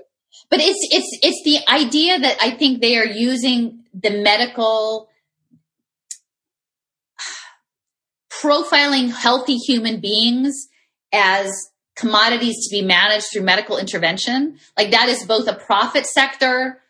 If big pharma is to continue to grow, like clearly the vaccines was already being injected into healthy people, like is that framework, but now that's amping up. They need markets for this. But at the same time, they have this imaginary idea that they are going to create this human computer interface. And whatever harm is done in that process, maybe we're all just guinea pigs in their, their fantasies that I don't have any imagination that it will be seamless. So this image, for those of people who can't see, this is a person, Ian Akyildiz or whatever. He's at Georgia Tech. He has an unusual last name, from 2010, where it's an image of a young man. And so with the bio-nano things, he's in a room where the smart screens are just like nanotechnology dots, and his body is full of nanotechnology, and his thoughts are just projecting. And there are no more devices. It's just your thoughts and the built environment of the world all become part of this electrical interface without the actual physical material of the machines. It's all just happening at this nano level. And it's quite disturbing. Like when you see it, like, again, can they accomplish this? I don't know. But can you imagine how much money is being put into this? Meanwhile, kids in my school district don't have libraries. People are going hungry. People don't have houses. Like there are many, many needs. And this is where the resources are going. I mean, anybody who believes in God, just that segment of the population, which is a huge segment, anybody who believes in God has to find this completely disturbing. This isn't what God created. Yeah. This isn't what God intended. And there's 10,000 ways for this to go very, very wrong and really harm God's plan for us. So, I mean, I think that, like I said, this is a spiritual engagement, but we have to be able to witness it, I think, and refuse it. I think if people didn't know, or people aren't willing to take a principled stand and know their position in it, to me, this is like the test, right? Yeah, that goes back to the quote by James Baldwin, Yeah. I wrote it down as you were talking, but it's not everything that is faced can be changed, but everything to be changed must be faced. Yeah. We have to face it. And that's why, like the first time I encountered your content, I'm like, okay, but what do we do? Are they going to tell us at the end what we do about it? And you're like, well, all I got is people need to know. That's step one, is people need to know what this really is, right? They need to know where it came from. that's important to me, is to understand the context of it. Like it's not aberration. It's like this predator energy has been weaving its way through. And then now we are in this moment, which feels like, I'm sure other people in other times have felt like the pressure of the moments they have chosen to face. But to me, in some way, it's such an abomination. I will just speak to this slide that is in front of me. I wrote a letter to Miguel Cardona, who's the new Secretary of Education. And, his grandfather was Puerto Rican. He grew up in subsidized housing in Connecticut. He did his career. He stayed in his community, right? He's very connected to his culture. But this is an image of him in a virtual reality headset, like with this giant hulking thing strapped on his head. And, to me, it's dated December 22nd, 2020. So it's relatively recent, right? And to me, that is this capture of life.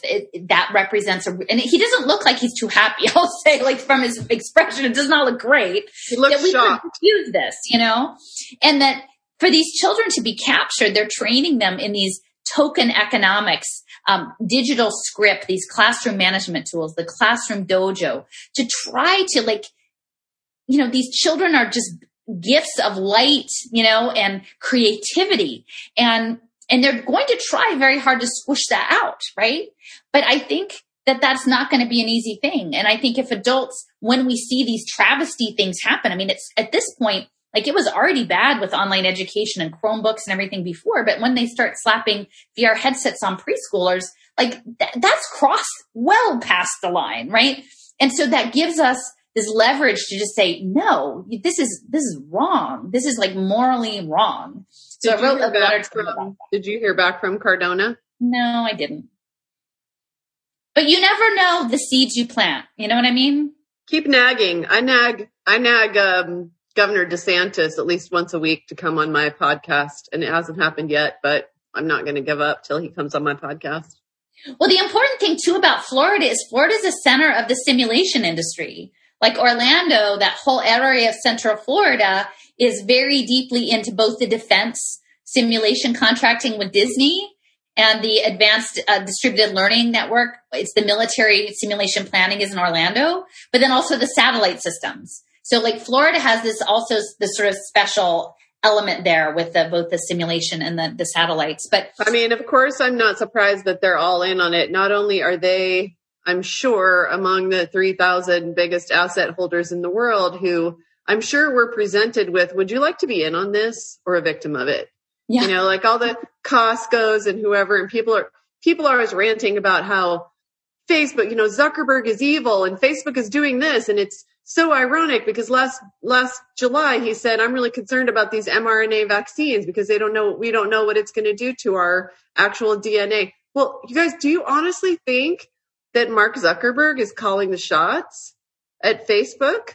I mean, so we're not surprised that Disney is one of these entities who's in on it. But in case you have any question about it, you can take a look at what's going on here in Florida, which is that it's Disney World and Disneyland in California, I believe, are mass vaccination sites. That should I'm sure. Well, this image that I have here is it shows, I have a good friend who is a longtime computer programmer, a video game designer, and, he's a grandparent and just realized in the last 5 years how the blockchain identity and the token economics and the virtual world buildings are all coming together. So like he shared this with me. It's called Ready Player Me. So it says level up your virtual experience with selfie-based avatars that people love and emotionally connect with. Okay. I think the interview you did with him, if it's who I'm thinking of, is my favorite of all your talks that you've given.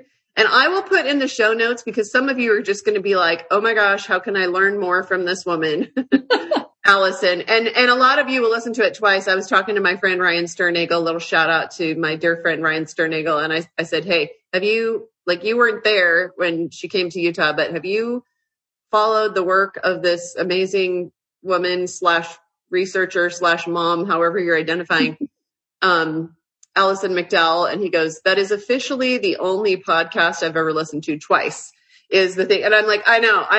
Like nobody can listen to your content and not have to go back and listen to it twice unless unless you're just like, yeah, I don't care, whatever. But like, if you actually deal in content like I do, I had to go back and I've listened to some of your 3-hour talks twice. And then there was, and then there was the taking notes or the replaying it, or whatever. But for those of you who want to go deeper, I'm going to put in the show notes the talks of Allison's that I've watched twice, including the one where your friend, the gaming developer, Joseph, what is his name? Joseph. Every word out of his mouth is pure gold. I mean, he's you too. Brilliant. Like, it was like, that was one of those connections online where it was like, there's someone else who appreciates this blockchain smart contract. You didn't know him before. No. I mean, we just connected through a common friend and like, it was like, boom, because he didn't understand the hedge fund. He didn't have that part. He understood the AI, the digital identity, the virtual reality, the gaming, but he didn't know that the bets were going to be made by the hedge funds. Well, that's the reason I mean, if I can just, I don't want to like gush or be weird, but my little girl crush on you is, I don't know how you have put so many pieces together. And I don't know how, because you always say you're just a mom. And I will point out to people that you do have a master's degree apparently in art history. So I when I'm trying to explain you to people, I say, I'm pretty sure she has 20 or 30 IQ points on me. So there's that. But I don't understand how you have this mastery of all this jargon from all these different industries that you haven't even worked in. Like, your understanding of just like social programming, social systems, let alone your understanding of like what moms understand hedge funds. Anyway, you're amazing. You're absolutely amazing. I've had good teachers. I mean, I think I'm supposed to do this. I mean, I'm not saying from like, we all have our tasks. Maybe I'm incarnate, like maybe I did something really bad my last life and they're like, go back and fix it. Go back. You know what I mean? Like, things have happened to me. I've met people. I've had gifts of teachings of people, of books, of being in places. Like, I mean, I wrote a piece about the open air digital prison because I was arrested trying to protect someone who's being strangled by the housing authority police. And so I was in the Philadelphia Roundhouse for 20 hours. Before the scamdemic? Yeah, the May 2019. Because the housing authority is all part of this too. And so like, I was just trying to save somebody from being choked to death by the housing authority police. And so I ended up seeing this whole system of diversion courts and pathways and, how the justice, quote unquote, system was enmeshed in all of this and what happens to poor people in that circumstance. And, I can't explain it, but I've been put places to see things to tell people. So that's, in fact, this image is one of them. So I have here you can have a selfie avatar and we would like for other people to love it and connect with it emotionally. Below we have an image from Epic Games because Epic Games is building this virtual reality, the capitalism going into the virtual world. That is Epic Games. Epic Games is behind Fortnite, which is one of these hugely popular multiplayer fighting games. And they scaled Fortnite. Epic Games is based in the Research Triangle in North Carolina, Raleigh-Durham, but it was scaled with money from Tencent, which is one of the largest companies in China. Now, Tencent is connected to WeChat Pay that has facial recognition and also Sesame's credit scoring, its own credit scoring system. So like this image here is of synthetic people. The Epic Games is creating a virtual reality engine that can use imagery to recreate synthetic people. Now they have this metahumans. And that was at a Disney Accelerator Day that it was being presented. So Disney was hand in hand. But the third image on the screen is I have a friend when the Democratic National Committee was meeting in Philadelphia in 2016. A friend just happened to say, hey, Atlantic Magazine is having this whole week of like, open discussions, and there's one on education in the creative economy. And you should go. I think you should go. And so we met up at this event, and it was sponsored by Epic Games. And at this event, at the DNC, it was Paul Meaghan, who was the head of Epic Games, Suzanne DelBene, who was a congresswoman from Washington State, former Microsoft, Internet of Things co-chair. There was one of our Progressive Council people, and this woman, Constance Steinkuhler, who was a gaming expert. She had been at University of Wisconsin-Madison, and was at UC Irvine. And essentially this hour-long presentation was pretty much like Paul Meaghan saying, I need the kids to code my video games. And literally the title of the program is called Teaching for Tomorrow in the Creative Economy. Okay. So I feel like one of the things that I've heard you develop a little bit, and one of the things that's crazy is that I probably listened to your fourth talk before I heard any overlap of the talks. Like that's how much you know about this stuff. Like it's not like every show you go on is like you're just saying the same thing on everybody's show. But I feel like one of the things I've picked up on from your content is that they need these kids to not just be like, we think of them as like gaming programmers, but since everything is going to be gamified in life, or their intention is that absolutely everything be gamified, and that everything we do is mapped out for us, and we are digital twins. Okay. All this is like your vocabulary that I'm trying to understand. Is that they have almost unlimited need for these kids to become basically coders, because just think about it. Like every aspect of life, every single industry is having to deal with our digital twin. Virtualized. And so they need a massive, like I actually told my youngest son, because he's trying to figure out, he's 20, and I don't want to coach my kids to be good little communists. On the other hand, like you said, I'm expendable. They would love for me to just disappear, shut up, go away, die sooner rather than later.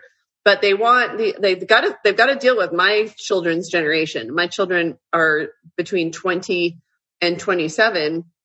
And I said, you should do something that is going to be useful when the government merged with huge corporations is who is running the world, which, it's already pretty much the case. But I'm like, because he was talking about maybe, changing his major and going computer programming. I was like, yes to computer programming. I don't want to coach him to be useful to them, except that if they get the back door, find a way out, It's never bad. It's never bad to be a computer programmer from here on out. So, well, the thing is, though, that is the global, like they really want, like they want India to code the virtual, they want to find the lowest wage. Yep. And so once they start to platform this labor, like I think a lot of the coding people imagine like, I don't know, like it's a cool office and there's like beanbag chairs and hoodies and you like have, like it's like well-paid fun work. And a lot of it is going to be like sweatshop work. I mean, I'm not saying that what he would do, but like what they're developing for, like I keep saying, I think this, because there's a ton of work to be done. If you imagine, what was it like to build all of the cities, all of the skyscrapers, all of the railroads, like building the virtual world is this next generation's thing that they're being given to do. And a lot of it is grunt work. And, it's going to be coded by unfree labor because they're not going to pay top dollar for it.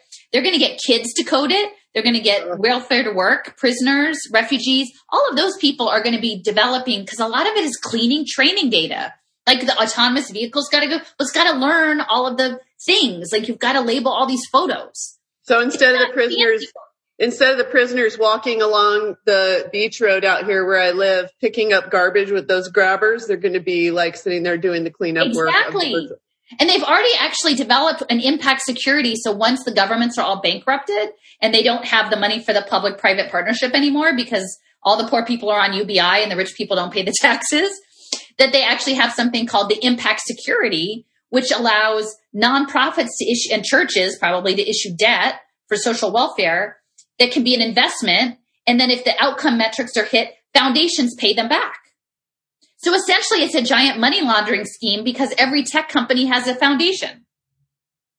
So imagine like the Michael Dell company investing in like a pre-K that uses Dell products. And then when they hit their numbers, then the Dell Foundation pays Dell company back. It's crazy. It's crazy. It's also a Ponzi scheme. It is a total scheme. It's a racket. This game is a total racket. So I know we're going on. I have like more. I mean, I don't know how much more we want to do. It goes on for a while. It's totally up to you. Like I'm here, but I know that you have been under heavy pressure with so many people trying to. I can keep going. I made these slides. If you want to hang in with me, I can go on for a little. So this image, when I went to Utah, when I went to Salt Lake City, I had not realized the extent to which the University of Utah was a central player in, like the simulation and video compression. Like, I think that's what actually the Sorensen, some of their money is in video compression software.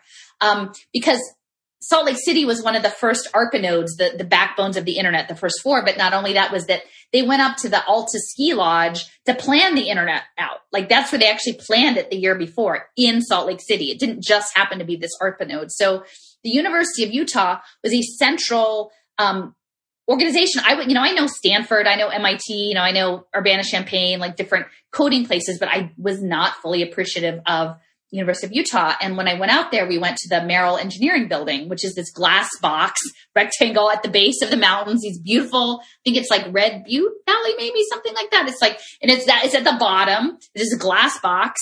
It sits on the only nuclear reactor in the state of Utah, is in their research nuclear reactor is under there. And, I learned that one of the first virtual items, like the things that you have in digital reality, was created there. And it was called the Utah Teapot. And this coder, he sketched a 1970s Mellita teapot, and then he turned it into code, like mathematical, coordinates, and then put it into cyberspace. And I wrote a blog post about thingification, like taking something real and virtualizing it. And actually there was a lovely woman I spoke to, and I need to get back to her, but in Salt Lake. And I said, we're talking about small ceremonies of reclaiming our humanity, of like standing against this. And I said, you should meet up with some people and have a tea party outside the Merrill Engineering Building and reclaim the teapot for the real world. Pull it back out. So, I saged, burned some sage there when I went, but like we can be human, in the face of this thing. So this is a quote from Dr. Martin Luther King Jr. in 1967. It was an address he gave to the SCLC convention, and it's about thingification. So I'm just going to read it. It says, in other words, your whole structure must be changed. A nation that will keep people in slavery for 244 years, that was 1967, will thingify them and make them things. And therefore, they will exploit them and poor people generally economically. And a nation that will exploit economically will have to have foreign investments and everything else, and it will have to use its military might to protect them. And all of these problems are tied together. And what I'm saying today is that we must go forth from this convention and say, America, you must be born again. And so I conclude by saying today that we have a task to let us go out with a divine dissatisfaction. And so to me, like that's very moving in terms of understanding that we are thingifying these biometric identities, these digital twins, these injections, these tracking systems and the profiling and the digital items and the cartoon characters is thingifying life. Like it is taking that to a degree that would probably be unimaginable in 1967. And I think that there is quite a strong feeling of going out with a divine dissatisfaction, right? And, one of the people I lean on her teachings, her name is Robin Wall-Kimmer, and she's a professor of biology, an indigenous professor of biology who studies mosses, and she's at the SUNY Forestry School. And she talks about, keeping the embers, being the fire keepers, the shatagan that you carry, that we do the work on the shoulders of the ancestors that came before us, and that we carry it as far as we can go. And so, John Trudell, he died in 2015, but I'm trying to carry that ember that he carried forth, right? And so this divine dissatisfaction, like we don't have, like we can choose to not go along. And then I think for me, the key is not going along from a spirit of like a sacred place and a love in the world. Like, because Mark Benioff, he's the head of Salesforce that's running the data dashboards that will run these impact markets. He's a protege of Larry Ellison of Oracle, and Oracle always aspired to have the global digital database of everything and track everybody and everything. And, they read The Art of War, and Benioff said, I want our competitors to come at us aggressively. Like we want aggression. Like I want to bring aggression to this thing. And I'm like, that's what I came away with, is that there's a divine dissatisfaction. Like you can call people out on things from a standpoint of saying that we can be better than this, that not from a shaming sort of point of view, but just saying the children deserve better. The natural world deserves better. We need to make that better. So, yeah, this is just a couple slides. Kevin Werbach, he's in Philly. He's at the Wharton Business School. He's doing gamification and blockchain. So I'm pretty sure Mr. Werbach knows what's going on. He had a conference called After the Digital Tornado at Wharton, and Shoshana Zuboff was there. So, like, the insiders know what the deal is. And in between, there's a little clip from Bloomberg Cities, because Michael Bloomberg is all about the nudge and the digital and the tracking good behaviors. It's about let's mention Michael Bloomberg, because I think you're talking about, he's a medical doctor and he's Bloomberg School of Health at Johns Hopkins. Am I wrong? So Michael Bloomberg was the former mayor of New York. He was mayor for a very long time. He graduated from Johns Hopkins. He was an electrical engineer and he was a trustee there. And they named the School of Public Health after him. His background wasn't public health. It was engineering, but he became known as like the public health mayor. Okay. And because you've said, and you actually said it in this talk here today, that Bill Gates stands out and takes the slings and arrows, but there are other people who are I'm reading between the lines here, but there are people behind him who are every bit as much involved. And you have said Bill Gates is running the tracking and vaccination piece, but Bloomberg is in charge of your open air prison. Yeah. Yep. Well, so Bloomberg, he was the ambassador to the World Health Organization when he was mayor of New York. He was also ambassador to the United Nations for climate change. So both parts of that impact investing equation. You know, he was the one who was talking about putting the calorie counts, you know, on all the food. And he was very heavily involved in the privatization and pushing of educational technology in the New York City schools. In Lower Manhattan, he helped implement something called the Domain Awareness System after 9/11 with Microsoft. That was the coordination of all of the camera systems. So, and they actually franchised that model and sold it to cities all over the country. And then he was the one who brought this idea of behavioral sciences, the Behavioral Insights Group, which was from the United Kingdom, to New York. They call it, it's like informally the nudge unit. They call it the nudge unit. And it's about behavioral economics. They love this word. So they love this word nudge. Is that just because nudge is such a euphemism? Nudge is really like a carrot. They're dangling a carrot, but it can also sort of be like you're getting kicked in the butt or you're getting a carrot, but nudging is just getting people going the direction that they want you to go, right? Right. I mean, I guess it's supposed to sound kinder than like shoving people or forcing people. But the other thing about the nudge is like there's a sense of uncertainty. So if you understand that these larger systems of profiling, guessing, tracking, signals intelligence are meant to run the hedge funds, the hedge funds don't want a foregone conclusion because then you can't really bet on it. So they want to put the game in play. I know you can't cover everything, but can you just take 2 minutes and talk about how the hedge funds being able to bet on big groups of forget about like, but it's a good metaphor, you know, in 2008, how this huge collapse happened because they were batching mortgages. But they're batching poverty. They're batching social outcomes. And somebody wins if there's a negative outcome for the poor. Somebody wins big financially if there's a negative outcome for the poor. If you could flesh that out just a little bit, because that's one of the things that's most disturbing that I've learned from you is that we are set up right now with everything being blockchained, including social outcomes, and that you can batch groups of pre-kindergartners and bet for or against certain outcomes or bet on young adults' rates of suicide. Like, can you just touch on a little bit how there will be an actual incentive to potentially create horrible outcomes? In cohorts let me walk through because I'm getting close. I kind of back ended that at the end. So I'm gonna be quiet. I'll go quickly because I know we're sort of running out of time. So this is just setting up the gaming part, but I will get to that. I think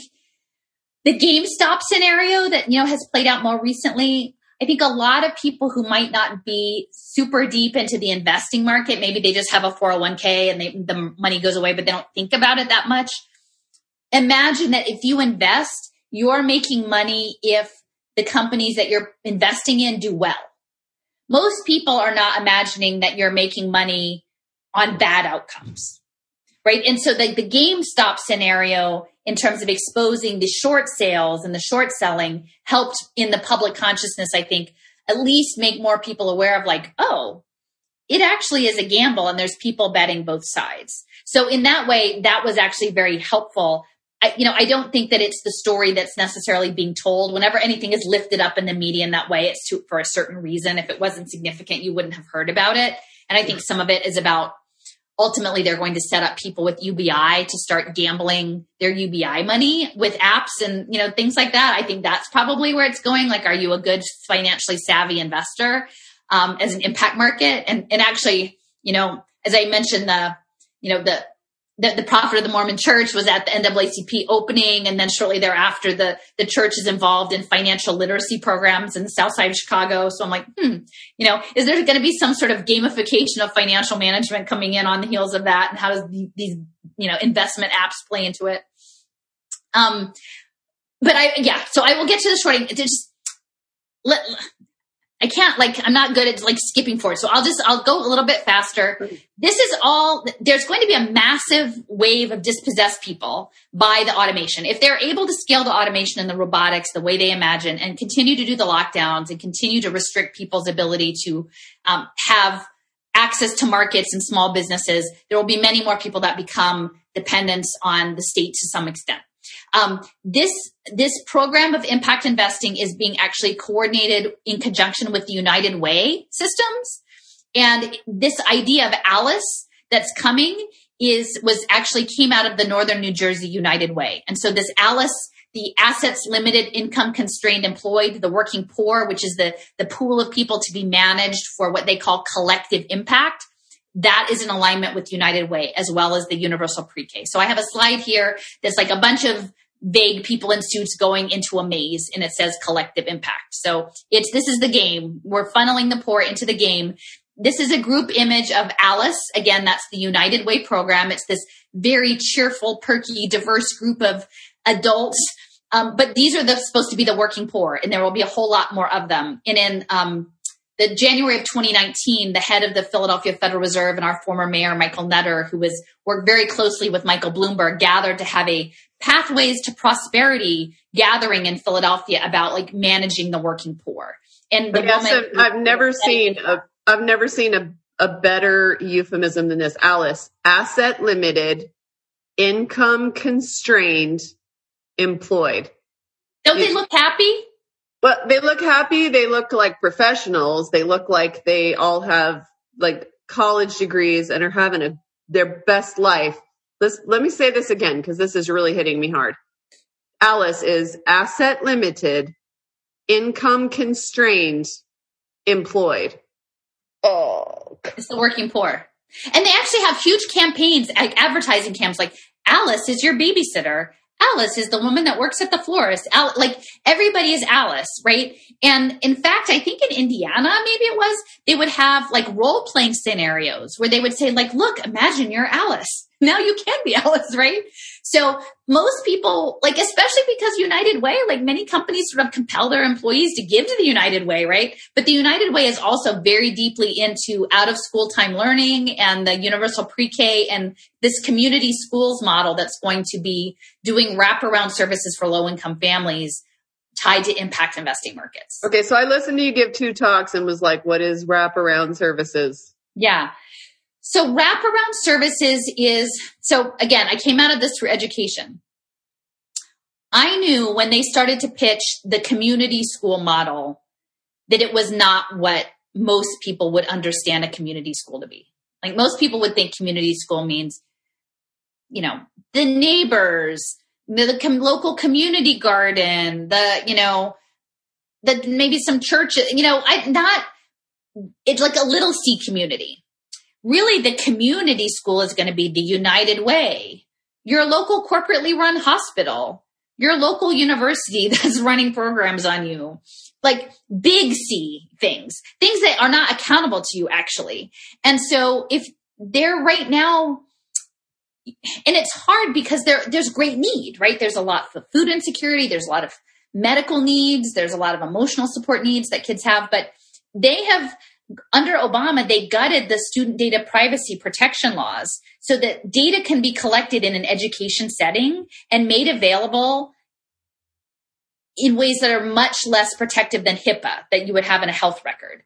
That if you were getting medical services or therapeutic services in a school, it's much less protected than if they were delivered in a clinical setting.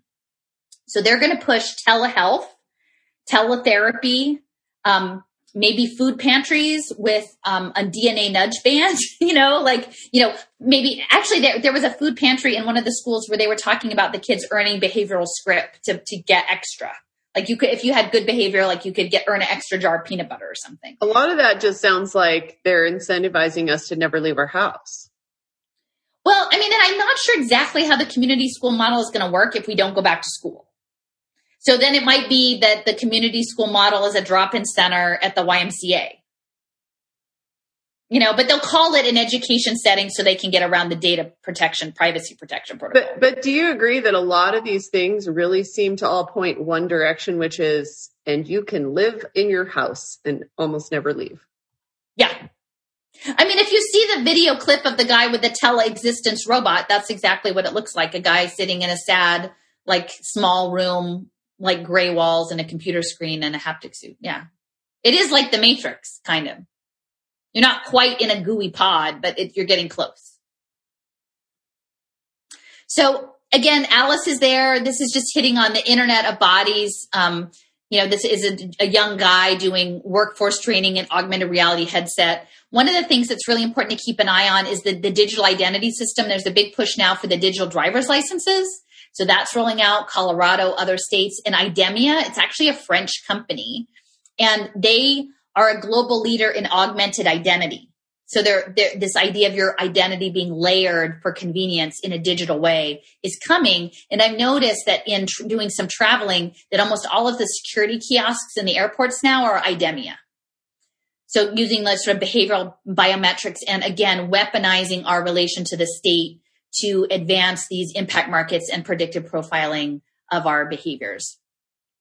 A lot of these systems were piloted in humanitarian aid.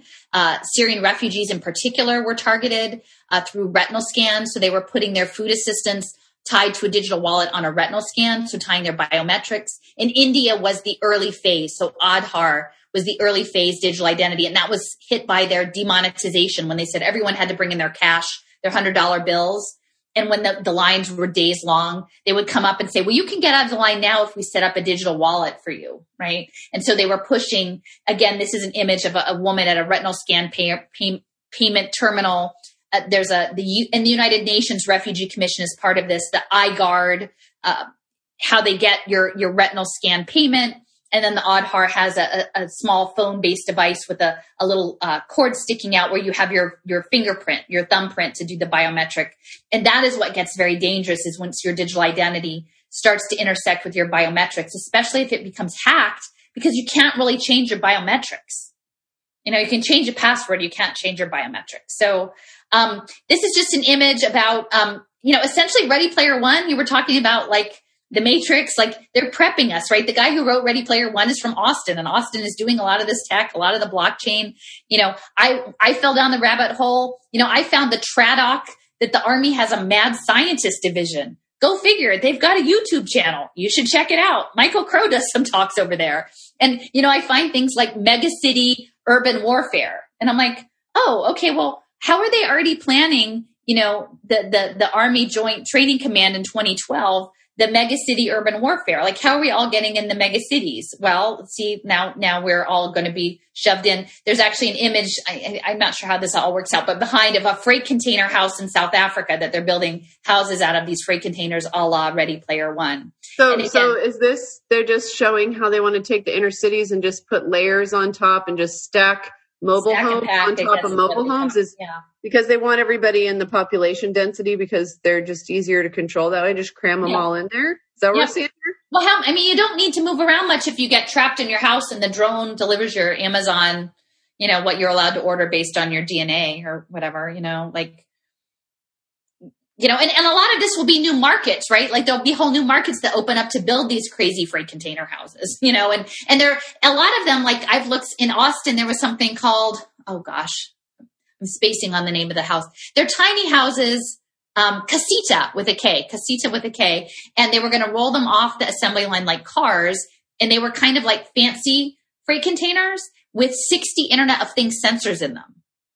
But they were like, they had a mid-century modern look, with like a roll-out bed. So it's supposed to be, but it had a smart refrigerator and a smart toilet and a smart doorbell and everything was smart. So it's like your data pod, your own data pod. That's just like, it is the telescreen. It is 1984. You can't get away from it. Yeah. They just make it sound so cute. I mean, casita, little house, put a K on it. It's so cute. It's actually evil. So. It is super evil, right? And again, I have an image here that's talking about the ghost dance, right? That it is like the reservations, like we are all getting put back on the reservation. And you should touch on that because I don't know if Americans realize that Canadians also did the same thing to their Native Americans. Yeah. They herded them onto a reservation. They made a bunch of promises. They lied. Yeah. They put them in a place that they had no way of making a living or doing what they had done for generations, which is a very proud people out, fishing and hunting, and they were peaceful. And then they put them on these reservations and they all got obese and diabetic and they're just completely dysfunctional like so many reservations are in America. I don't think most Americans know that Canadians are doing that. And you have a metaphor that's like basically they're doing the same thing to us right now, all of us.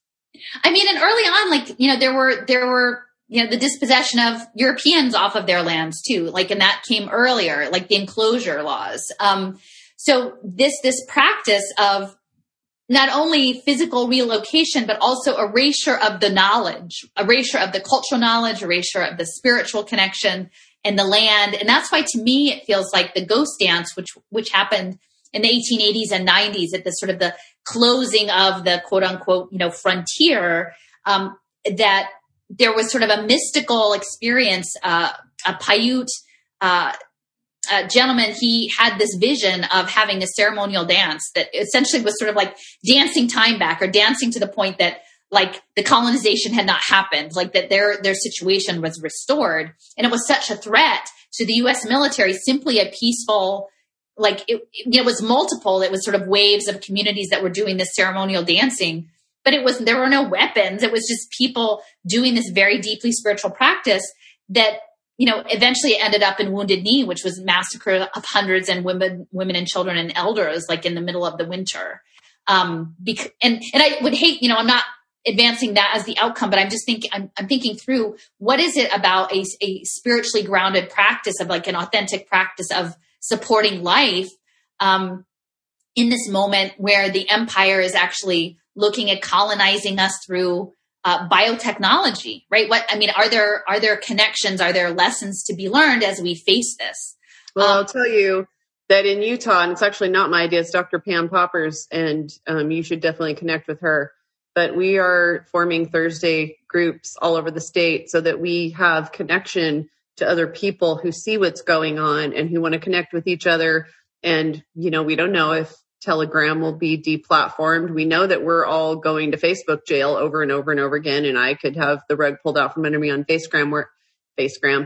on Facebook, where I've built a career for 13 years now. Like all that could go away. Well, we need that face to face. And so we have Thursday groups. And right now that's one answer to your question is start a Thursday group. If you're feeling this pain and if you feel like you're being herded onto a reservation and we're being stripped of culture and we're being stripped of our children's future and you see what's going on, you're hearing this, start a Thursday group. If you're in Utah, go to takeactionforfreedom.com and just look at our Thursday groups. Join one, start one. We need 200 groups all over the state. But if you're not in Utah, Pam Popper's trying to start this all over the country. Go to her site, which is makeamericansfreeagain.com, makeamericansfreeagain.com. In Utah, we do it ourselves because we have so much going on that's very state specific. Yeah. And we're very, very involved. We've been I've run dozens and dozens of protests, and I've been in the media against my will many, many times. It's not about me. It's just that we've tried everything there is to try and we've failed at most of it. And so right now we're trying to figure out, well, how can we stand up to this in ways that are meaningful? That's one. Yeah. Right now, that is the most important thing that I think that I'm I can be involved in is, I don't even live in Utah. I live in Florida now because I ran. Those who can will. They'll run to where they're treated best. But in Utah, like if you live there, start or join a Thursday group so that you can connect to people before they pull the rug out from under you. And you literally don't even have a way to connect online. So sorry to break in, but that's one thing. No, that's good. And I've been having soup like over the winter. I would like once a month, I would have people over for soup. And then, I mean, people are coming from like an hour away or 2 hours away to come have soup. But like, that's how much people are craving, you know, social company of like-minded people. Mm-hmm. So I'm getting close to the end. I think this is continuum of care pathways. That's the game. They'll put you on a game of self-improvement. And these are 2 screenshots from a really compelling video. And maybe I'll send it to you so you can link it short. It's like 2.5 minutes called Meet Kathy.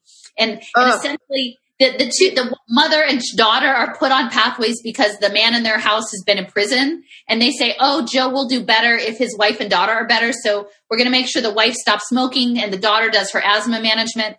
And so they give them all of these task assignments. And every time this slide says housing, employment, behavioral health, and medical, and a start. And then on the other side, there's a sort of a banner that they run under. And when you cross the banner, there's a $sign on the other side. So if you do the behaviorist thing that you are told, the nonprofit that is managing you gets paid off and the impact investors get paid off. And do we have time to show this right now? Because even though I listen to you on my phone and I don't see all your slides, this is the first time I've actually sat here and seen your slides. The thing that I think is so powerful about this is how it really illustrates the nudges. So they basically are showing how, well, Joe, he's in prison, but Joe will do better in prison if his wife, Kathy, I'm making this up. I don't know if Kathy is the caseworker or the Kathy's a social worker, but yeah. Okay. Well, and I don't mean to steal your thunder, but Kathy later, it turns out, either was a social worker and then just got replaced by a digital, you know, whatever. But Kathy then becomes like not a person. But let's say that the wife's name is Sarah and the daughter's name is Mackenzie. So Sarah is nudged to stop smoking, and Mackenzie is nudged to stop missing class by taking her asthma medications. Well, who would disagree with that? Who would disagree with that? Those seem like wonderful outcomes. You guys, use your critical thinking skills and realize that this is how it's going to be pitched to you. This is how your slavery is going to be pitched to you. Is that you're Sarah? Like, why wouldn't we want Sarah to stop smoking? Why would we not want Joe to get out of prison and come back to his non-smoking wife, who is now a better mother because she quit smoking? And why wouldn't we want Mackenzie to take her asthma medication so she stops missing so much school? Okay, that's all well and good, except that they were literally put into slavery to get there. Yeah, and somebody's making money off of it. I mean, and essentially, this impact market means that they can be under permanent surveillance. And very rich people are making money on whether Kathy succeeds or fails at stopping smoking. And what if it's super lucrative to keep Kathy actually smoking and maybe double her smoking? Right. Well, but somebody might be shorting. Somebody might be shorting the outcomes, right? So somebody's betting she stops smoking and does the things, and then somebody's betting she doesn't. And that's part of the what works. You're paying. That's what is so disturbing. And so everybody just needs to get clear on that. Sorry, Kathy's the social worker, but Sarah, in my little made up whatever, Sarah is the wife of Joe the prisoner. Okay, but what if there is a financial incentive to make Sarah smoke more? And that is entirely possible. Exactly. Well, and the one thing that I want to mention too is if you understand that you're living in a smart environment, say the continuum of care pathway is that someone is coming out of prison and they have a work assignment or a job training assignment. And so that's packaged as debt, like a social impact debt product. And somebody's shorting the guy, the options on this person. Imagine you're a smart environment, like you're waiting for the bus that day to get to your work because you need to be there on time, and the bus is detoured and you don't get a notice, right? These smart environments could start conspiring to make certain outcomes happen or not happen, especially once you start layering in AI. Like, cause I have terrible bus karma. Like my family, they go down and the bus comes within like 5 or 10 minutes. For me, I'm always waiting 40 minutes, like looking at my watch going, did I miss it? Is it detoured? Like the person that's getting shorted is never catching the bus on time. And it might not be their fault. And they're never going to be shown to us as the little 2.5 minute video of Kathy, the social worker, helping Joe get out of prison and Sarah stop smoking and Mackenzie not missing school anymore and doing better. You guys, this is the lie. This is the thing they show us. It's like, exactly. What could be wrong with this? Well, here, I'm going to tell you a wrong thing real quick. So this one is actually, this slide is from the Impact Management Project. It's small. It's up at the top. It's where the orange arrow is. So it says, the Impact Management Project supporting the Sustainable Development Goals. And then it has a little rainbow wheel that everyone's very familiar with, the Great Reset. It's often a pin that people are wearing. And so I have an arrow. They're talking about sustainable development and this environmental social governance investing. And that's where all of the money is going to be channeled into these impact metrics, impact markets. And the arrow is at one of the goals. It's like a bowl of soup with heat coming off of it. It's goal 2, which is hunger. And this connects to Utah in that, I was watching a panel discussion that has since been taken offline, but it was a winter summit in Salt Lake City. They have a winter summit for social impact investors, and the Sorensen family, I think, were the sponsors, and Ronald Cohen, who's the creator of these social impact bonds in the United Kingdom, he gave opening remarks. And there's a gentleman, Ian Galloway, from the San Francisco Federal Reserve, and he's often on these panels. And the panel discussion was actually about youth incarceration. But at the end in the Q&A, they closed the panel and they opened it up for questions. And there was someone in the audience who spoke up and she said, I work at a local food pantry and I know that food insecurity is a huge problem. And so you may have all of these other social problems, but I can guarantee you that you're not going to get a good result if people are chronically hungry. Like, to me, hunger is the baseline issue, and shelter that needs to be resolved before you're going to get any good outcome in these other areas. And you never create impact markets for hunger. Why is that? Why are we left out of the social impact finance space? And then Ian Galloway of the Federal Reserve said, well, that's very interesting. But you see, in this model, we can't make the money unless we can come up with a cost offset. We have to justify it by saying we're saving money down the line. And we have not figured out the cost offset for hunger. And then he floated sort of the idea, well, perhaps the cost offset could be test scores, meaning we would feed hungry children if it improved their test scores. And that would be the cost offset, would be that they are, meeting the achievement gap.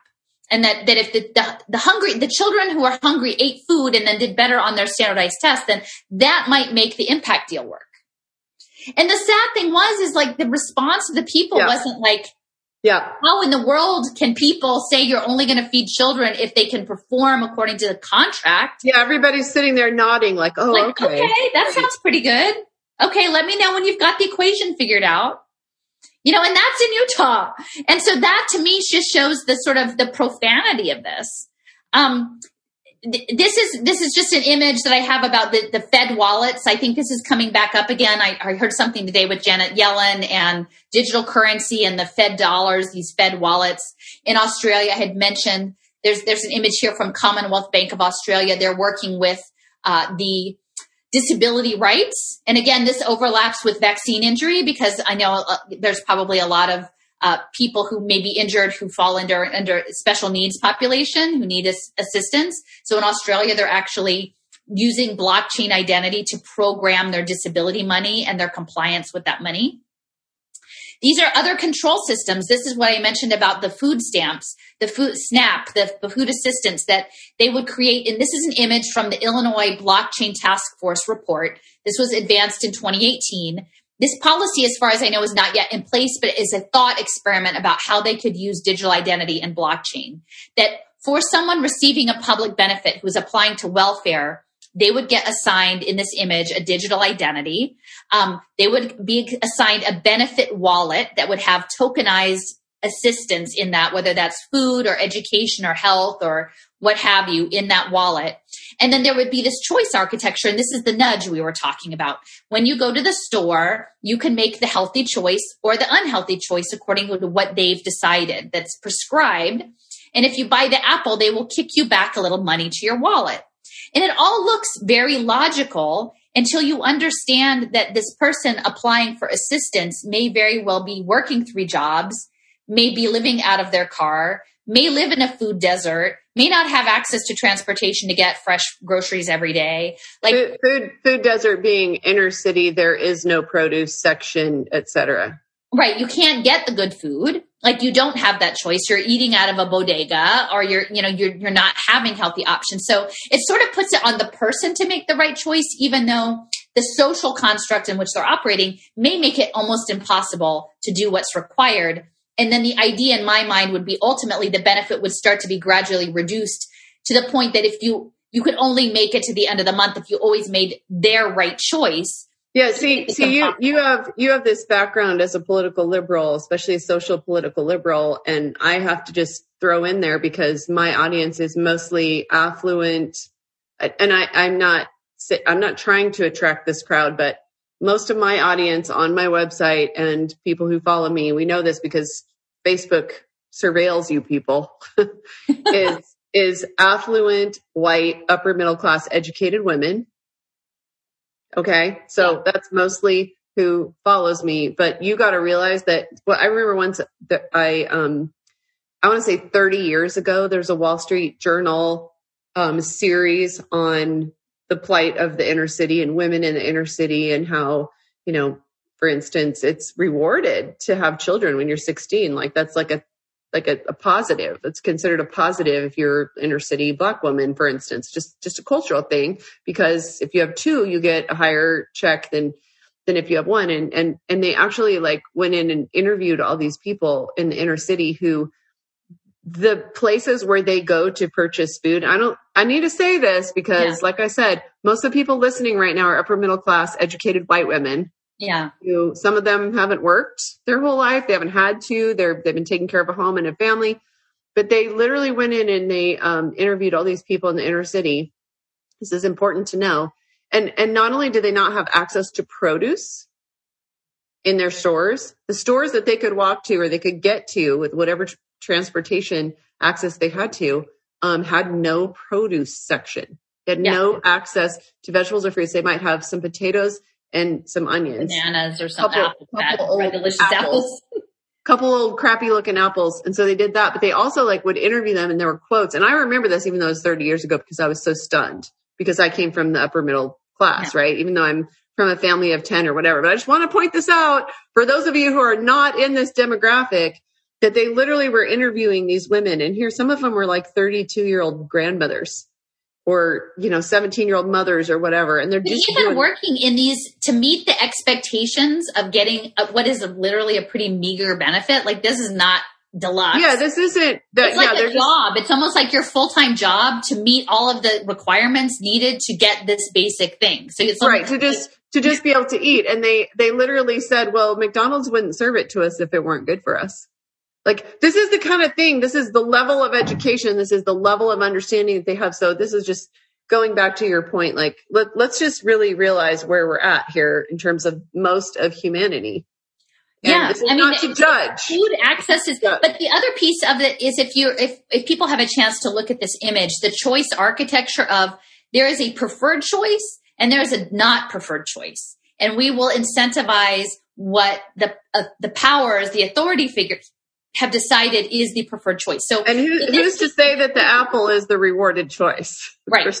And someone has decided, and this seems pretty okay. So maybe that seems more straightforward, but imagine that is you have a health voucher and you have 2 choices of treatment and one is preferred and one is not preferred.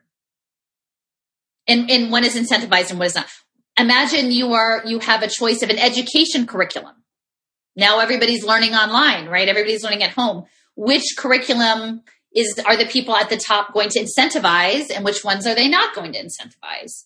And so there are many aspects of, you can imagine in the ways that A mental health treatment. Well, we will pay for telehealth because we can get data our teletherapy because we can get an impact market, but we're not going to pay for talk therapy because we're not getting the data on that to ensure that you're having the proper impact.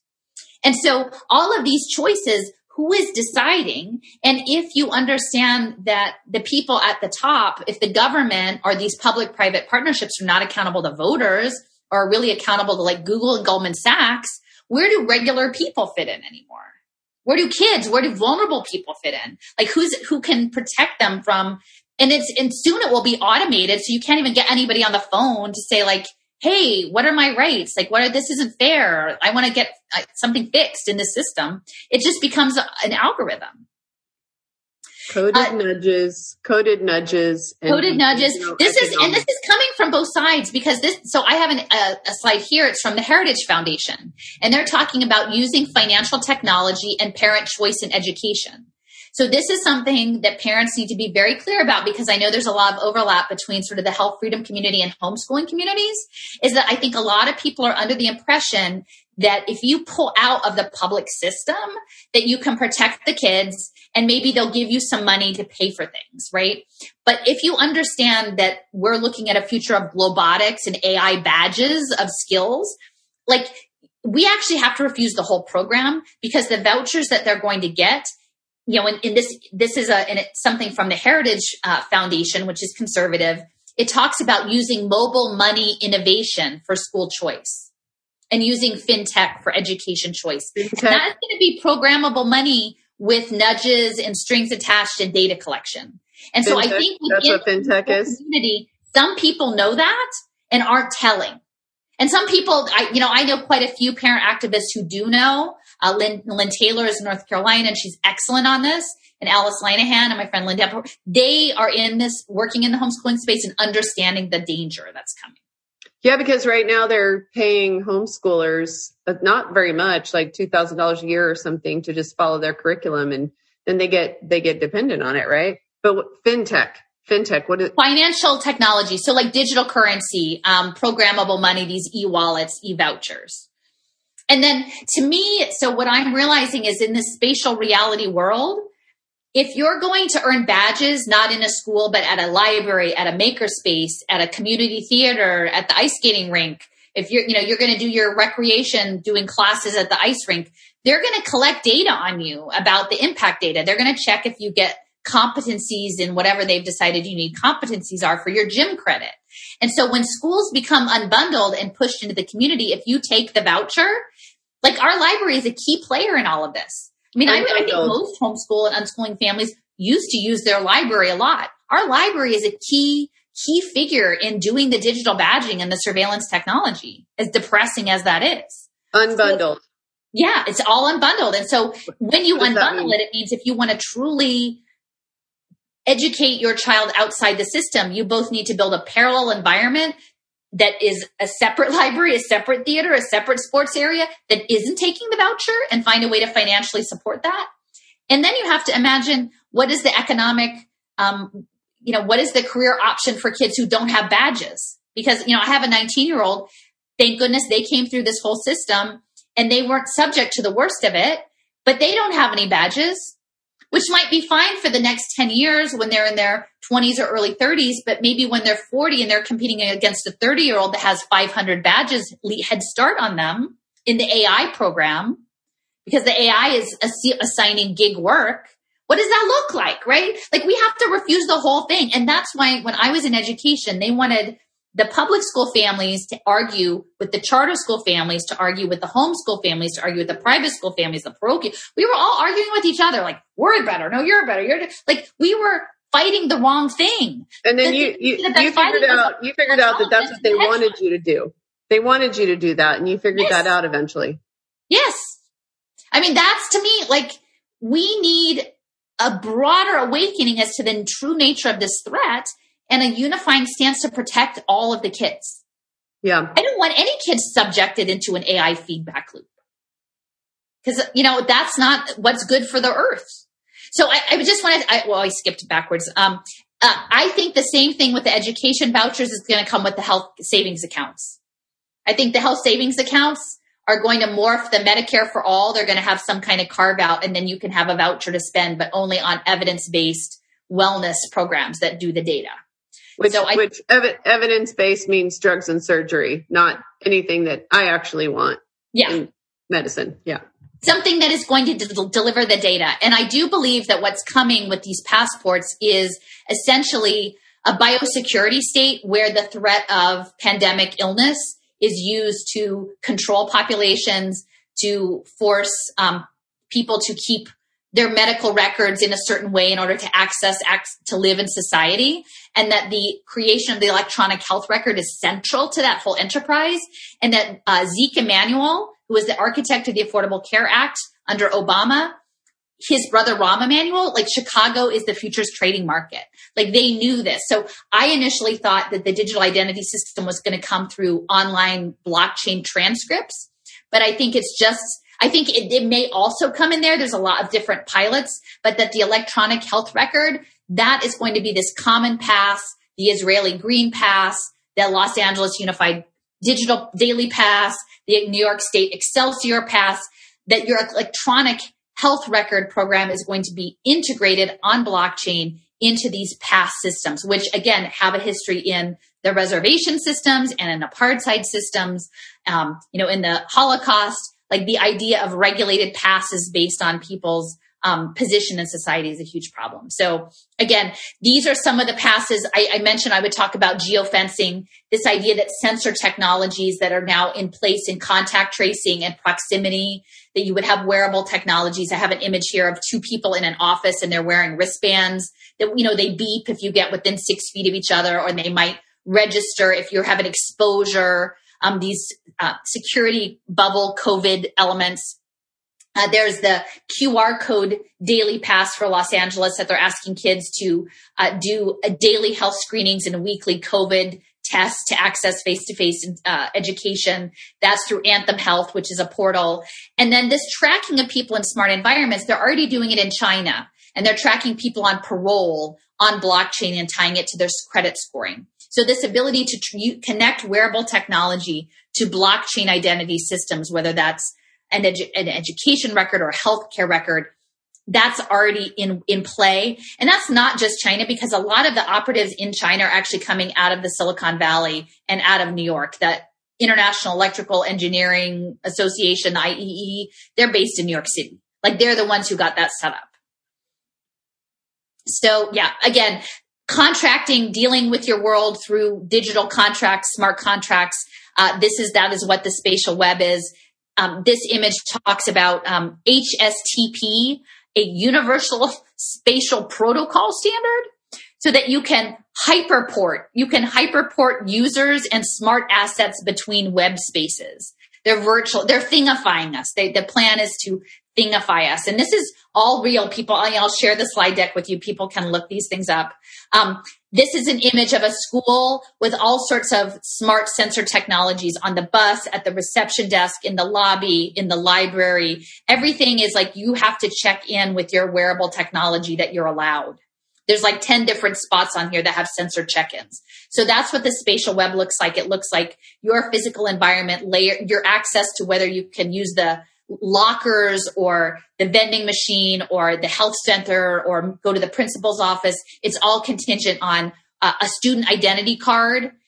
And when it's interesting, they talk about storing your blood type on your student identity card. So these like digital systems interfacing with your built environment. Internet of Agreements, again, more smart contracts. This is an image below of some folks in China. This is a prototype where they're videoing a family interaction with a book.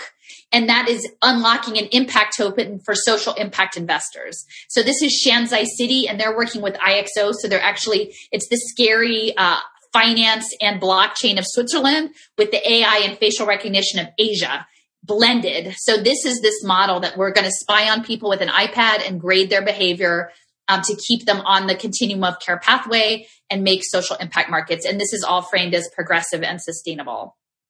Again, things are coming on, like being stored in your online identity through XAPI protocols. There's an education one that's coming out of tin can API, and they talk about learning happens everywhere. We can track it. We can track that learning if it is happening on a video, on an iBook. If you're using wearable technology and you're exercising, we can track you and upload all of that data into your learning locker. Same with healthcare. We can track your healthy behaviors if you're performing your life in a healthy way. And, I have an image here of satellites tracking livestock with these sort of shock collars, because that's what it feels like. Everything is being tracked. And this is just the last bit on Pay for Success. I'm just going to go back to the finance piece.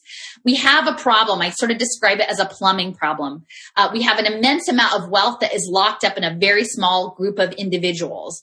We have a lot of poverty at the bottom. But how do they keep it going? Because within the capital program, you have to continue to move money, to circulate money, and to grow. And that's why the last economic crash, everyone said, go out and still spend money. Because if you stopped spending the money, the whole Ponzi scheme would fall apart. So what they're going to do to all the people at the bottom of the economic pyramid to maintain the liquidity, and this is an image here I made a little video called Gambling on Our Futures with Morgan of JP Morgan, and this is a guy in a top hat. And there's money sort of circulating around in a circle. To keep the liquidity for Morgan, they're going to make these impact bonds. And that's what we've been talking about the whole time. Pay for Success, social impact finance, social bonds, social impact bonds in all sorts of social problems, whether that's pre-K, home visits, addiction, incarceration, mental illness, unemployment, workforce training. Everything that you can imagine about your life is going to be reframed not as an opportunity, but you are the problem and you are a potential debt burden. Okay, we just have to say this. There's this headline, Blockchain of Trust, digitizing a mother's journey through pregnancy. The story of baby Abdallah is a woman of color here with her baby. The story of baby Abdallah, one of the first children born worldwide, whose journey was tracked entirely using blockchain technology. Yep. And the thing is, for me, I'm coming to a larger awareness of reproductive justice, right? I think in many respects, choice is framed in a certain way, but these technologies are piloted on women in in the global South. A lot of times they include their extensions through humanitarian aid of big pharma. And so the question of, if they're tracking your prenatal journey attached to a big pharma program of prenatal care, do you have a choice? And if you choose another choice that feels like a more appropriate or culturally appropriate or better fit for your family, will you be identified as a non-compliant patient according to big pharma and then targeted when it's time to deliver your baby as being a problem, right? Does that put you, and then what does that mean if the blockchain investing in prenatal care becomes a social impact metric? And again, we're talking about somebody shorting.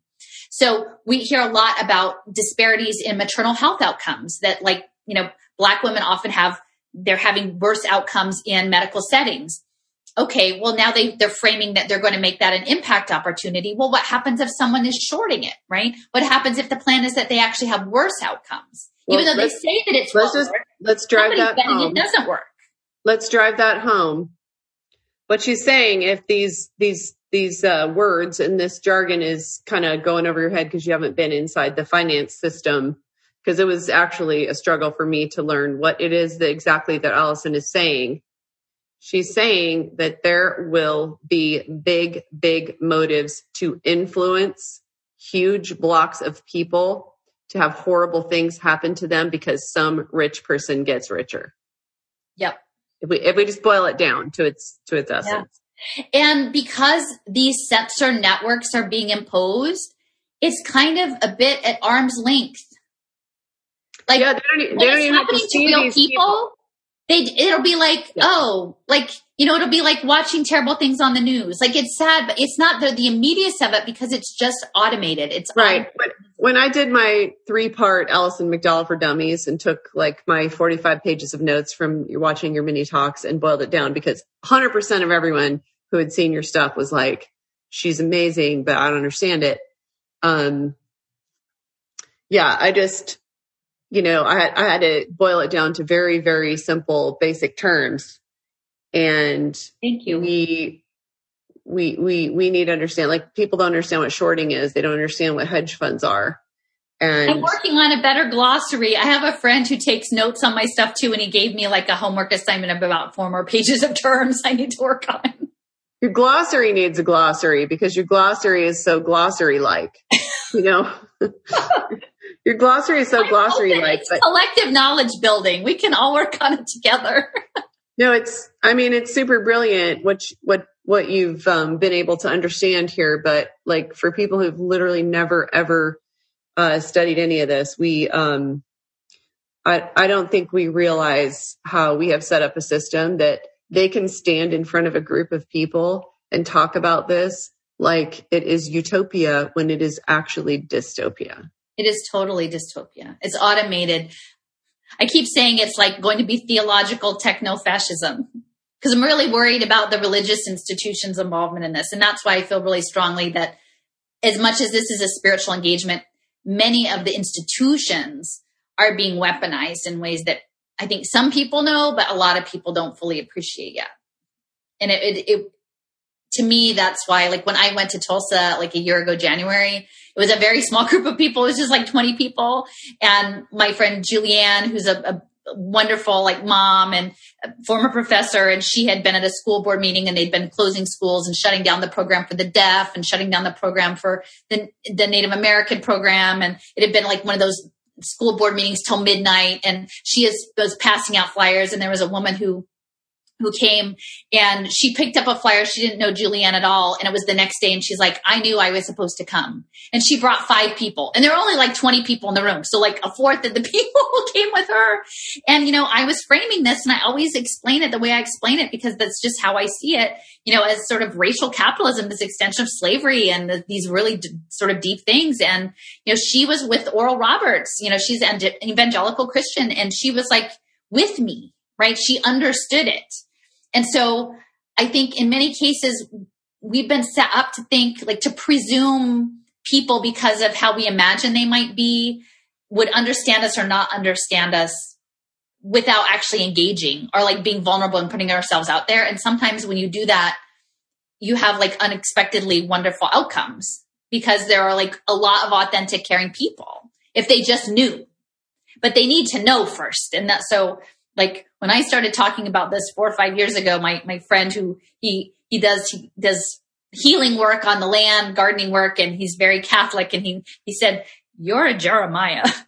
And I'm not very religious at all. So I had to go look it up and like, I was like, oh, well, that's an assignment, right? You know, the Babylonians. Jeremiah is the watchman on the tower. And I've tried to tell God that I don't want to do this. I don't want to do this. I don't want to be attacked every day, all day, like I have been for over a year now. But you know, it's my assignment and I'm not trying to be a martyr. I'm not trying to be a martyr, but like I've tried to lay it down and I've said, hey, God, can I just be done now? Like have I not taken enough slings and arrows? And he's like, no. And in fact, everything you've done in your life to this point was for this.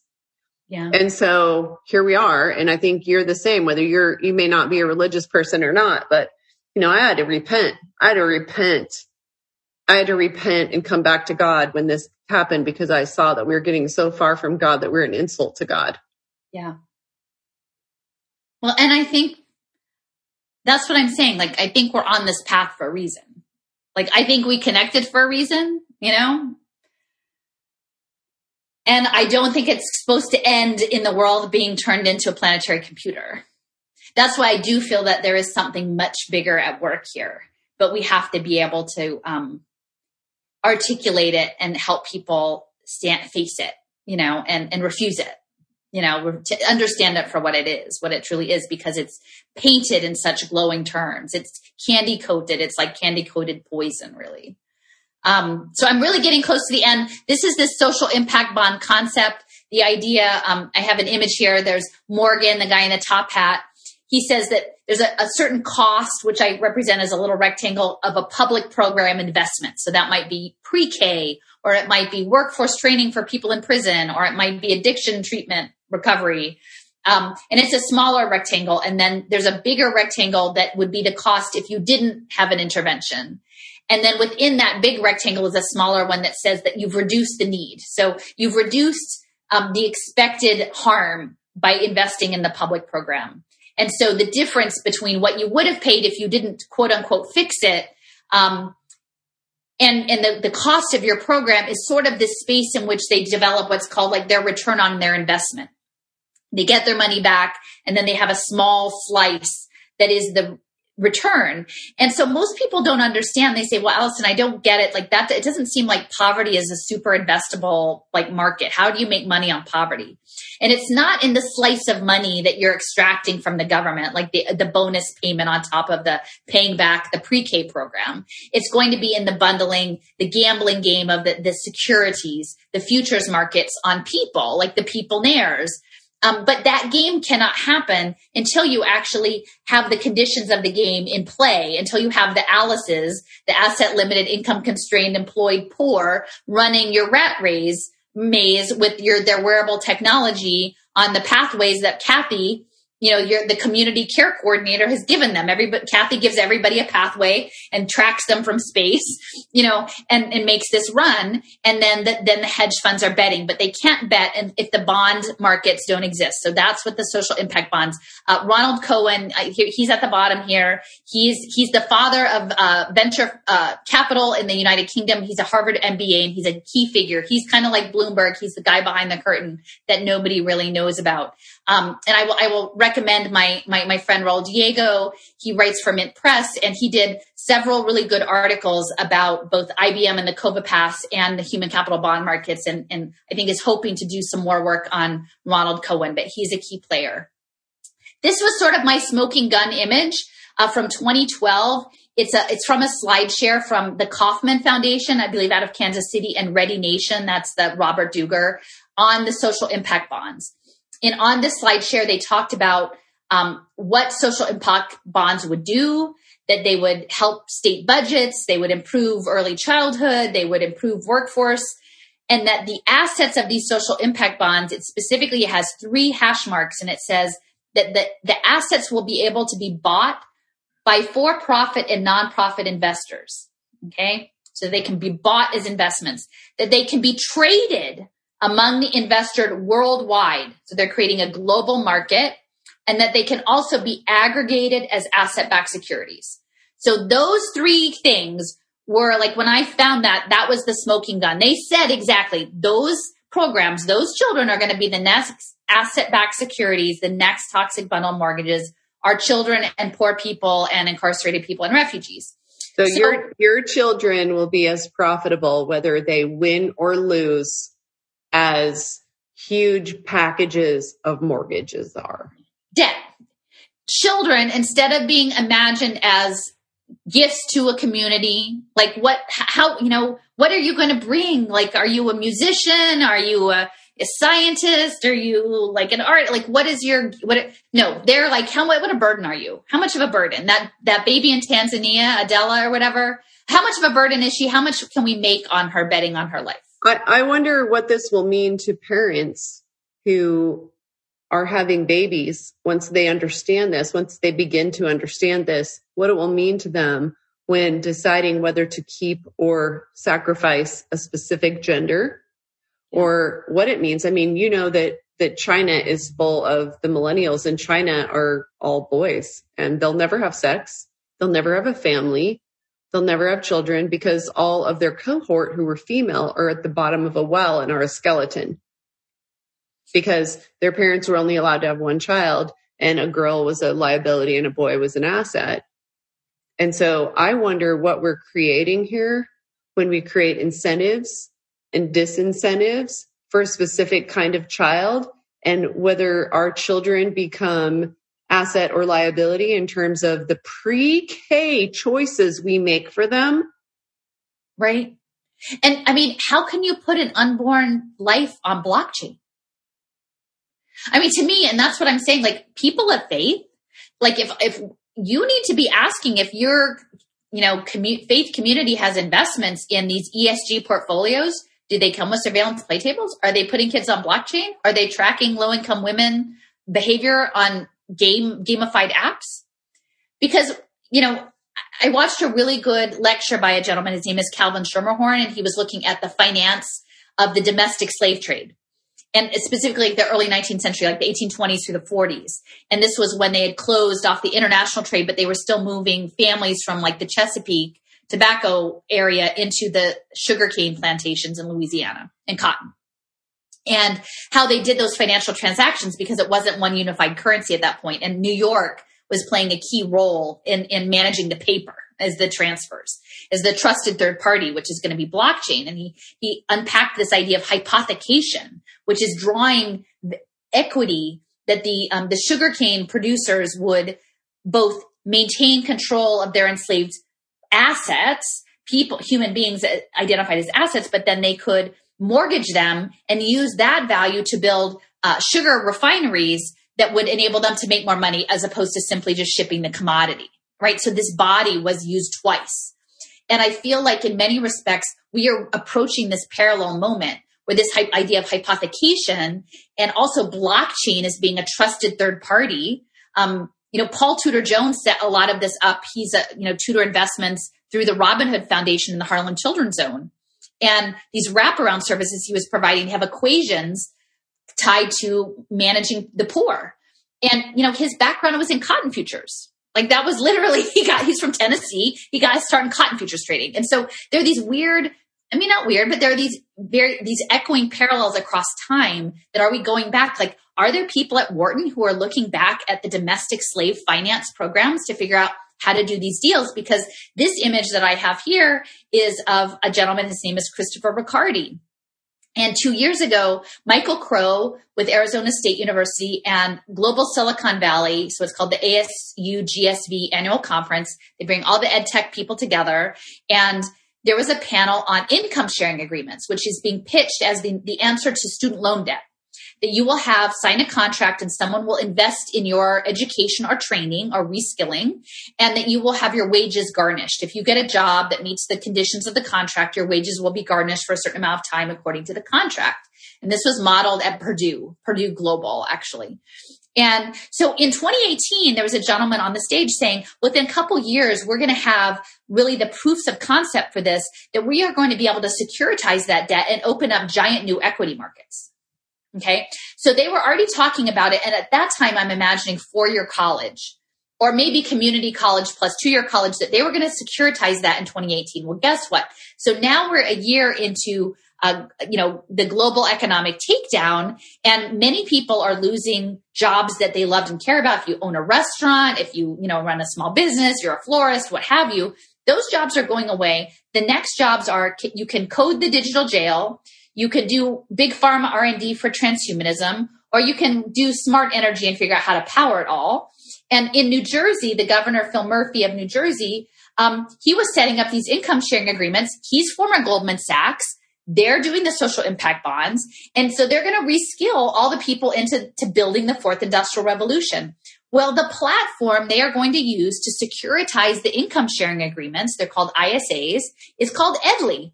And this guy, Christopher Riccardi, set it up, and he's the grandfather of the collateralized debt obligations.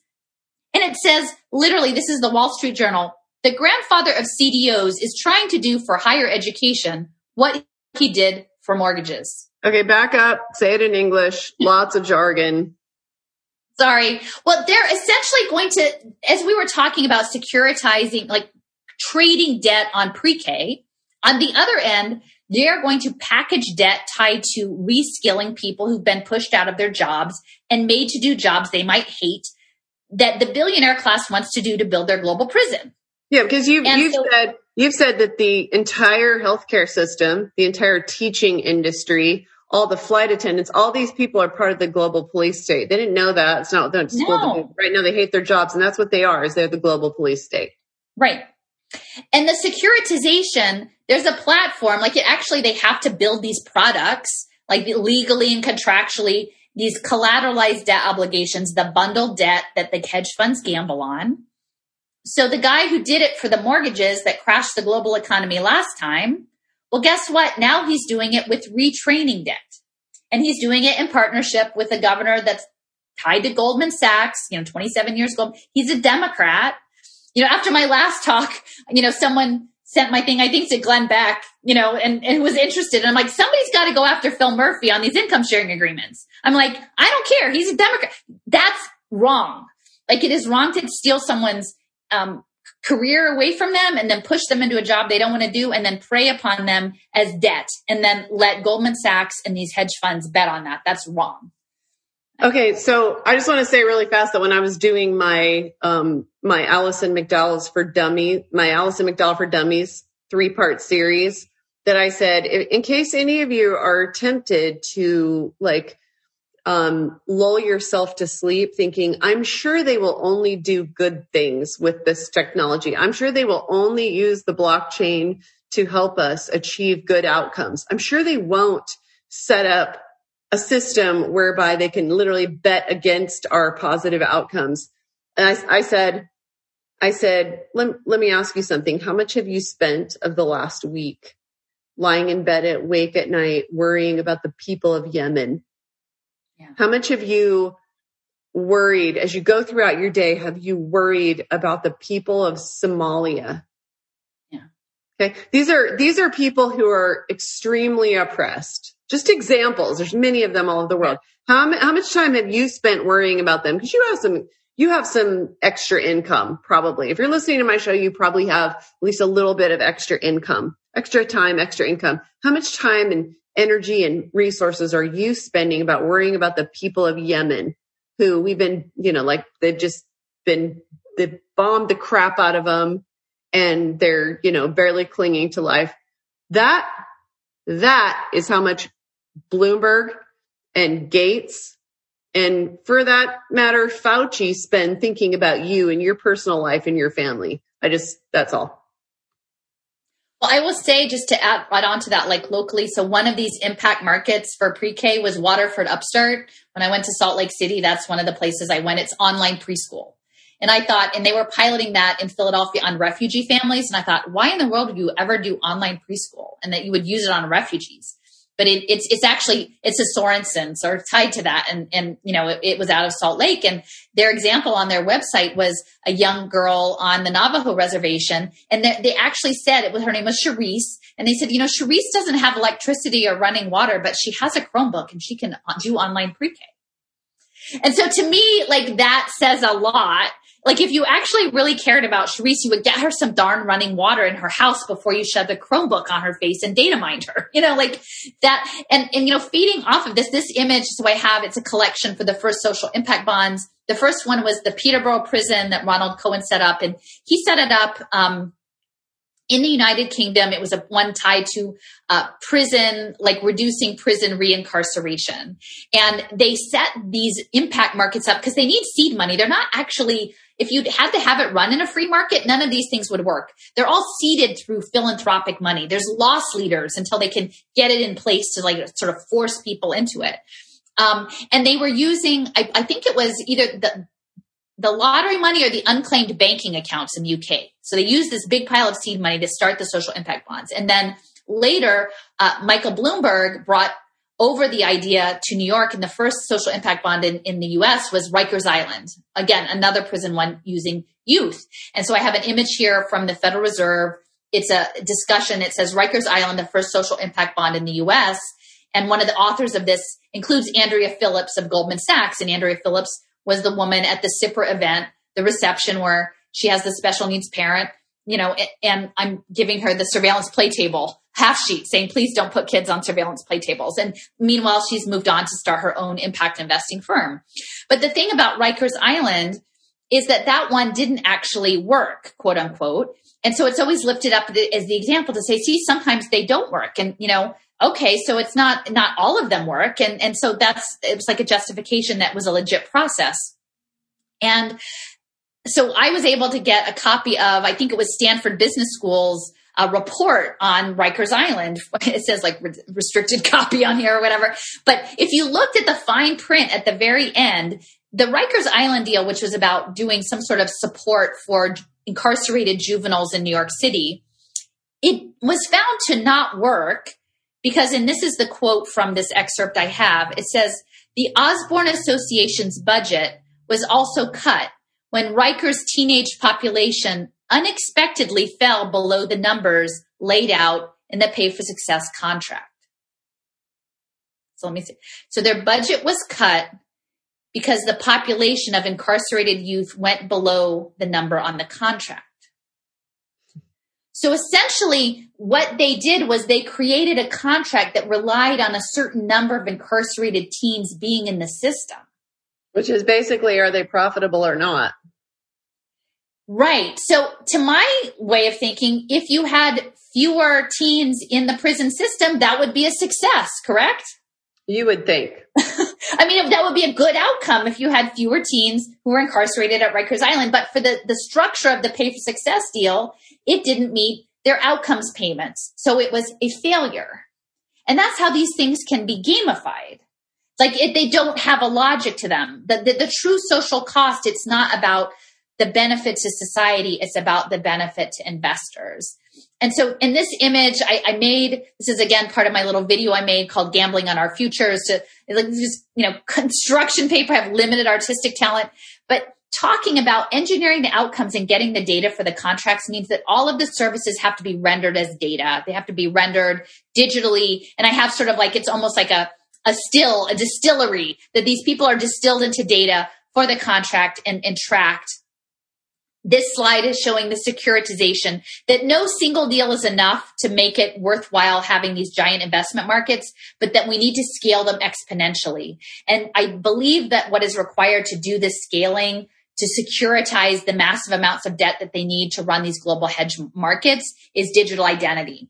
They need to have everyone attached to the digital identity, which is what is happening with the impact markets, which is what is happening under this pandemic, is now they can force everyone to have a digital identity, to have these interoperable data systems that can profile them predictively and track their behaviors. And is that why they're so obsessed with getting tested for COVID? Because I know that they're not forcing the constant nonstop pay in Utah, pay $30, from the Rockefeller Foundation to get tested and tested and tested and tested. Is it just to collect our DNA? Like, why are they so obsessed with us getting a fake test for this virus? Is that just so they can fast track the actual collection of data, or? I wish I knew. I have a friend. She actually blogs there's a blog called A Piece of Mindful, Piece, like a piece of cake, a piece of mindful. And her nom de plume is Steffers, like Stephanie, but Steffers. And she does a lot of work on nanotechnology and military technology and bioinformatics. And so I think her writing speaks more towards the testing and the end game of the nanotech and the digital twinning.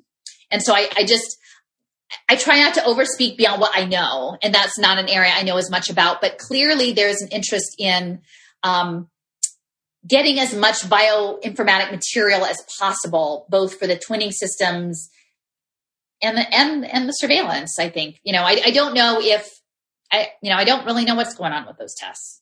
Almost done. This is just talking about the hedge funds, the amount of money that's involved. This is from 2012. It's a Bloomberg article that says Queen Rania, the killers help ARC nets absolute return on kids to raise 14 million pounds. So this guy who's a French financier, he's the head of this Absolute Return for Kids, which is working in the privatization of education in the UK, which they call their academies. And when they were having a fundraiser in 2010, again, this is for education management, that they had 800 hedge fund managers and bankers attend their event. And it was a $10,000 a pound per plate dinner. So if they're not making these markets, this was 10 years ago, there were already 800 hedge funds just in the education space. It's hard to imagine that 800 hedge fund managers paid 10,000 pounds per plate to be humanitarians. Exactly. We know that's not true. It's about access, market access. So this is just, again, an image that talks about the GameStop, the Big Short, just to reemphasize that people are shorting. And I think I'm almost done. That everybody should go watch The Big Short. I'm going to do it tonight. I've heard you say it, and I've actually had a friend like a year ago start telling me he's an MBA, and he's like, you need to watch The Big Short. So it's clever. It actually, and it's interesting because the guy who's sort of like the anti-hero, like he has this conscience, and, they have these flashbacks to when he's a kid, and the rabbi is going to the mom, like, I really am worried about this kid. And the mom's like, well, why? And he's like, he's trying to figure out if God is wrong. Like, he's just always trying to figure out like the morality of the situation, And so it's Christian Bale and Steve Carell. I mean, you can't go wrong, right? So yeah. I mean, I highly recommend it. So this is a slide I made. It's just an overview of Pay for Success, but I think it's a good cheat sheet. Is that essentially austerity is the precondition. So if governments that were theoretically accountable to voters, which, is sort of a stretch, but assuming that we had elected officials that were truly accountable to the people, had sufficient budgets to run public programs, none of this would happen, right? We wouldn't need investors if we actually had, good economic systems and accountable government officials, and we took care of the people that needed taking care of. So we have this ongoing austerity. The austerity means that the government is dysfunctioning and it meeting its obligations. There you can outsource it. You can make it the investment. You have these outcomes-based contracts, knowing that outcomes and impact is now part of this internet of bodies, the data tracking. They frame it as what works government, only sometimes it doesn't work. And some people are betting both ways. They decide in the contract, in the terms of the agreement, what success looks like for this program. If this is a pre-K program, if this is an addiction program, but it's narrow. They have no incentive to fix the problem because if they can make money on it, they're not going to fix it. There's no way that you would kill the source of your profit. That's just not logical. So they create a structure of a deal that gets them the data that they're like pretty easily that they need, but that's only going to probably be a short-term resolution to the problem for the people who are experiencing the social problem. People don't realize that capitalism is the ugly stepsister of communism. And we've got the worst of both worlds here. And I'm not saying capitalism, like people think capitalism is the free market system. The free market system is the best system there is. And it's what we think that we lived in until a year ago. But this is capitalism. The sickness of capitalism meets the sickness of communism. It is every bad thing about communism and capitalism all in one. It's power. Like for me, I'm like, it's the predator energy. Like we got to get, like it's in any box of people that they want to put people in. And this is like what I've learned over the time. Like there's no one, all the identity politics, all the boxes, there's like people who would liberate people and care for people and people who would dominate and hurt people. And so we got to get all the people who would be the liberating, caring people out and like look like unblinkered of what this actually is going on. So then they get the investors, they line up the investors. In this case, I put educational technology was what I used it for, buying computers or whatever to get these test scores. They securitize and start trading that debt, as we saw in the image, the asset-backed securities. And then to determine the success metrics, people have to be monitors, and that's the Internet of Bodies. And that's being monitored on a phone, on an app, on a Chromebook, on a tablet, on a wearable device, on a brainwave monitoring headband, on a DNA nudge band. This whole system enables mass monitoring of targeted populations. Now, this is what I forgot to say is these deals are set up to look legit. So they have an outside reviewer say, oh, look, you did good. You met the terms of that contract. And in the case of the pilot programs that I was looking at were in Santa Clara County, California, which is Silicon Valley. They had a mental health one, a housing one for early literacy, and one for early childhood. The mental health and the housing one, the entity reviewing the data to say if the contract worked was Palantir. Now that's Peter Thiel's company. That's predictive policing. That's like the big I. That's scary. So imagine you're someone. They're all in on it. Like the third parties make it give it some good optics, but they're literally all in on the scam. They're totally all in on the scam. And so then they decide, okay, did you make the deal or not? And at that point, were some people shorting that deal? Who was betting? What was the outcome and who bet on what side? And then you start over again. And so my framing is that this whole system runs on brokenness. And it presumes that people are broken and will stay broken and will be minimally ameliorated, the harm to them. And what's really frustrating is within the space of bioinformatics and genomic sequencing, now this epigenetic trauma, which, you know, they're going to weaponize communities that have been harmed over time. Again, they'll say, look, like your profile says that you would be a really good candidate for a program because your genomic profile says you have a lot of trauma. The adverse childhood experiences, the ACEs scoring, that is all baked into this too. So the people who are most at risk, presuming they appear fixable, and again, that's a presumption, people who are throwaway people are never going to get pulled into the deals, and people who are only a little bit broken aren't going to get pulled in. They want people with good upward potential with minimal investment. Those are the people who will be attractive to these deals. So I kind of frame this. This is like Elon Musk and his Neuralink, and then I have the manifest destiny of the frontier enclosure. Is that like this AI, and this is for me, is like, if you understand settler colonization is this idea of not that I'm going to come onto somebody's land and boss you around and make you do the things I want you to do and take your resources, but I'd actually prefer you just to disappear. Like I'd prefer you just not ever be here at all, erase your culture. Like that's the settler part. And I sort of feel like we have reached this moment where artificial intelligence is the settler colonizer of the whole, all of life on this planet. Like the whole, like all of it. And so now we're all in this position of like, oh, like, is it all us? Like, I feel like it's all of life. This is this moment. And it's not just people, because as I said, one of the people I love to death is Robin Wall Kimmerer, and she's beautiful. She has a book called Braiding Sweetgrass that I'd love it if you linked in there. It ended up on the New York Times bestseller list like 4 years after it came out. And they say that never happens. Like if it's not on the bestseller list in 6 months, it doesn't happen. And it's because people loved it so much, they'd buy a stack of copies and give it to all their friends. And she said that was the most beautiful thing because sweetgrass actually, it is best when it is cared for by people. It is planted and is pollinated in like individually. And so that's how her book went out. So, and is it hopeful, like braiding sweetgrass, right? Yeah. And she's a mom. Like it's from, you know, like I said, she's a biologist. She studies moss. She has a farm in upstate New York, and she's just about right relationship with the world. And she's Citizen Potawatomi. So she's understanding like just a different worldview, like a knowledge that I didn't have.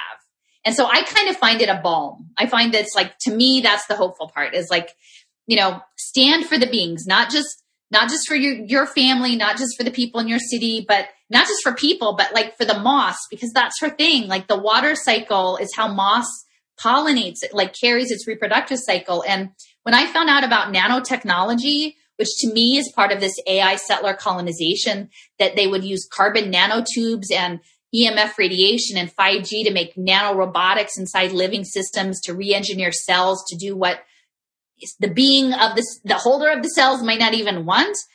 It was devastating to me that they'd been working on this for 20 years. And in Penn, where I'm at, this woman, Sherry Kagan, just got like a $25 million grant from the NSF to do precision agriculture and like using nanotechnology in the water cycle. So, you know, I feel like in this expansion is like, this was my takeaway from New York is that there are many elements of this thing that are like, there's a lot of things that have to come together for this to work.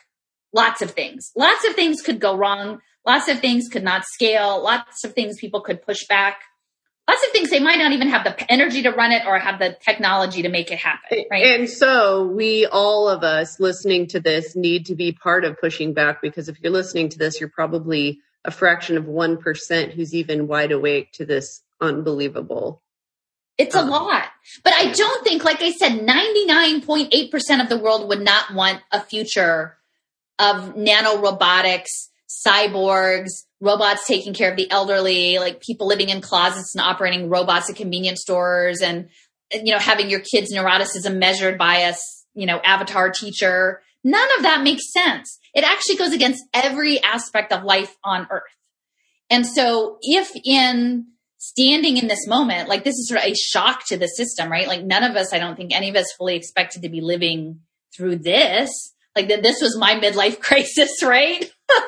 I did not expect it. Like I don't have dreams this crazy. I have a lot of crazy dreams and none of them are this crazy. So yeah. But I wish you know, if people could prove me wrong, if people could say like, oh, Allison, you missed this big piece over here. That means like your analysis is upside down, or this is not all going to happen. Like, I would love for this not to happen. And I do think ultimately it won't happen, but I feel a responsibility. My husband's like, Allison, it's probably not going to happen. I'm like, but those of us who can see it have to have a responsibility to say something. We can't just put on our hands and say, oh, I know it's probably not going to happen. Sure. Tons of pieces of this already have happened. They're already beta testing so many parts of this. This is the intent, and it can be proven. And a lot of what you've said, you're not the only one who has said it, but you're the one who's connected more of the dots than anybody. I mean, I've been interviewing people for close to 13 months now. I just dropped all health and wellness who's got a new book out. I dropped it all. And I just went all in full time studying this. And I've never, ever found anybody who's connected this many dots. And that's why I really, here I'm gushing again, but I think you're an international treasure, and God put you here for a purpose. And I know it's exhausting. When I reached out to you and I was like, okay, so I listened to all your talks that I could find and twice, and wrote 45 pages of notes. And then I did the groundwork. I hope that the people who listen to my show listen to the 3. And I've had a lot of people come to me and say, I love Allison McDowell, and I've tried to listen to her, but thanks for dumbing it down for me. Okay. So now you're ready. If you listen to those, now you're ready. Because what you just got, we just listened to, and I'm so sorry, I didn't mean to trick you into actually giving your 3-hour talk, but I don't think you can give your talk that isn't 3 hours. And, but it's the mother load, and you're right now feeling like you just stuck a fire hose inside your mouth for 3 hours. And I get that because the first time I heard it, even though I have pretty much full time myself been researching this, since February 27th, when I started screaming online, we are being lied to. Something crazy is going on, and everything we're hearing is lies. Ever since I started saying that, and I've never, ever once in my life been called a conspiracy theorist, but for some reason, by February 27th, I was so clear on the fact that this whole thing was a lie and a setup that I was out there screaming it, even though I literally make a living with my influence online. I've never seen anybody who connects as many dots. And so I'm going to put Braiding Sweetgrass, the link to that in the show notes. I'm going to put the other talks that you've done, including with your friend Joseph, who is a gamer, and he's as wide awake as you are and connects great dots and is a good communicator, which is interesting for an engineer. He has such a big heart. Yeah. Yeah. And your interview with him, the two of you are you're very, very special. And I'm so sorry. I probably made you miss dinner or whatever. You and I are both on the East Coast, and it's almost 8 p.m. right now. But, can I just tell you that what you're doing is important on a global level to millions of people. And what you're doing, for some reason, God spoke through you, to bring to light things that millions and millions, if not billions of people are super confused about. And I don't know if by you speaking about it, we turn this around, but we can't not try. No, I know. Thank you. Thanks. No, I mean, I'm trying to do my best. And the thing is, the more we do, it's collective. I really appreciate that you would take the time to immerse yourself in this and take the notes and reinterpret it, because I think that's the gift. It's the sharing, it's the weaving into other people's experience. It's to adding these other layers. I have a friend in Victoria, British Columbia, and he's like, Allison, can we write a paper, 25 things that are wrong with social impact bonds? And I was like, yeah, Tad, give me a couple weeks, he's so, but he's immersed himself. This isn't his job. His job is to do marketing for people, but he's like, this is important. People are taking the time. And to me, that is deeply moving that people would care enough to do this work, to understand. It's not my job either. And it only hurts my career, and it only hurts my ability to provide for 18 employees and put my children through college, but it doesn't matter. I think I'm like you, nobody can fire me. You walk away from it. I don't my husband keeps saying, can it be a hobby? And I'm like, if only, right? I have tried to walk away from it. I try to walk away from it, and people are like, you're just born for this. You just love this. And I'm like, I don't think you are walking a single yard in my shoes, because it's not that I love this. It's that I can't walk away from it. And as long as I'm more awake than most people, and I have to speak up about it, and people, yelling and screaming at me. I mean, I got to tell you, in the last week, the LDS or Mormon Church, And I don't know if they're one of the 3,000 asset holders that are involved in this, but the Mormon Church, I was raised in it and I love that culture, and my family is active LDS or Mormon. And so is my husband. He comes from 14 children. I come from 8 children. And they came out with this page in the children's magazine that is print this out and have your children color it. It's a picture of a child getting injected with a shot, and it says, I can spread the gospel. For some reason at the top of it, it says, I can spread the gospel. So you're teaching people about your faith, but it's a picture of a child being injected by a doctor, and both of them are wearing masks. And a lot of the LDS or Mormon people who saw this were just very, very upset because maybe they have vaccine injured children like I do, or they're a vaccine injured person like I am, or they've spent 25 years spending hundreds of hours researching these topics like I have, and learning how completely corrupt, what a history of corruption and lies this industry has foisted on the American people and the people of the world. And so we're speaking up and we're writing the LDS Church, and what they write us back is, hey, newsflash, we've been pro-vaccine for generations, so get over it. And just, I guess, have your kids color the coloring page. And so, there are so many people, I'm no longer active LDS. I studied that whole thing out and left that deal like 10, 12 years ago, but I still love LDS people. And I'm still so grateful for the amazing upbringing I was raised in with incredible values. And so I never had like some angry phase or whatever. And so I'm devastated too. And I cannot imagine being these LDS people who are going, wait, our prophet is out there showing a picture of him. He's in his 90s getting the injection and saying that he and his wife are good global citizens for getting the injection, and saying, I'm speaking as both a man of science and a man of God. And, clearly highly encouraging other people to do it. And so all these Mormons who know a lot about vaccines, and maybe their child was injured and they quit getting, vaccinating their family or whatever, they're devastated. They're hurting. They're devastated. They don't know what to do with this information. They feel betrayed. And yet they don't want to let go of their 30 or 40 or 50 years of giving their lives to this. This is how we all feel. That's just added to the betrayal that we all feel of what the media has been telling us our whole lives, and what the government has been doing our whole lives. And we realize they're really not acting in our best interest. They're acting in their own interests. And then all these people that I love in Utah, and I posted that picture and I was like, write the LDS Church and tell them. And then they started telling me what the LDS Church was saying to them, which was, like I said, get over it. We've been pro-vaccine for generations. And it's like, wait, so everything that comes out of the pharmaceutical industry under the category of vaccine, you're just for it?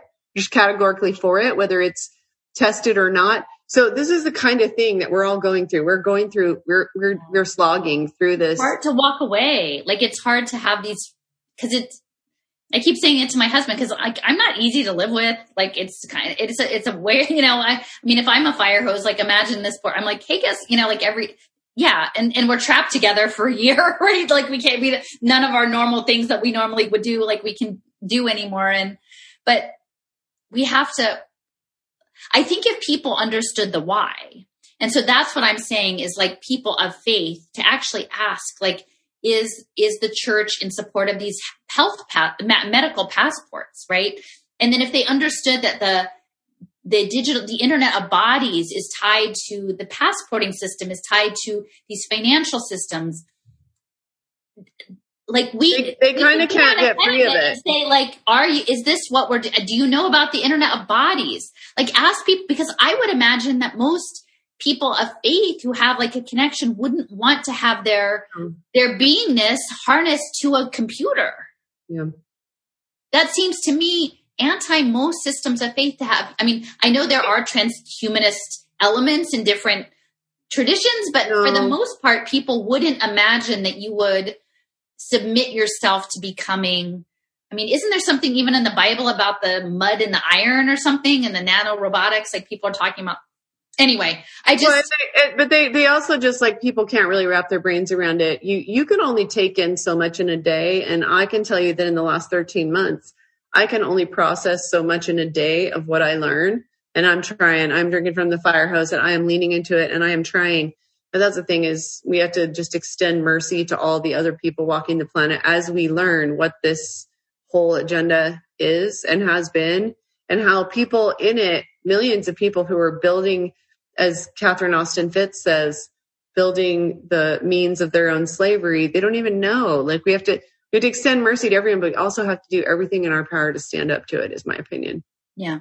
And people are in different stages of their lives and different positions of making that stand. Like, I'm privileged in that I can, I'm in my 50s. If I was in my 30s, I might feel differently about it. Maybe I would imagine that I could fit into this. Like maybe I could imagine making concessions.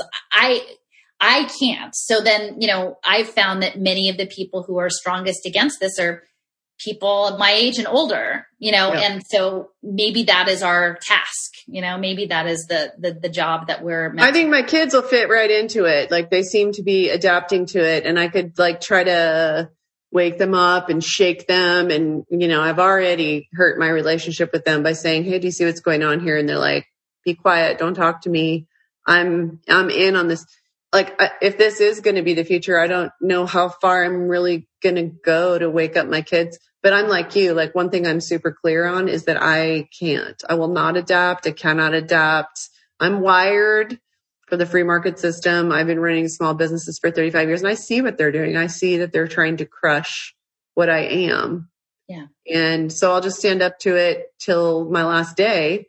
And I'm going to speak up against it and about it until my last day, and they can just keep deplatforming or whatever. But like, I also want to have hope and faith because God made us that we have a chance against this.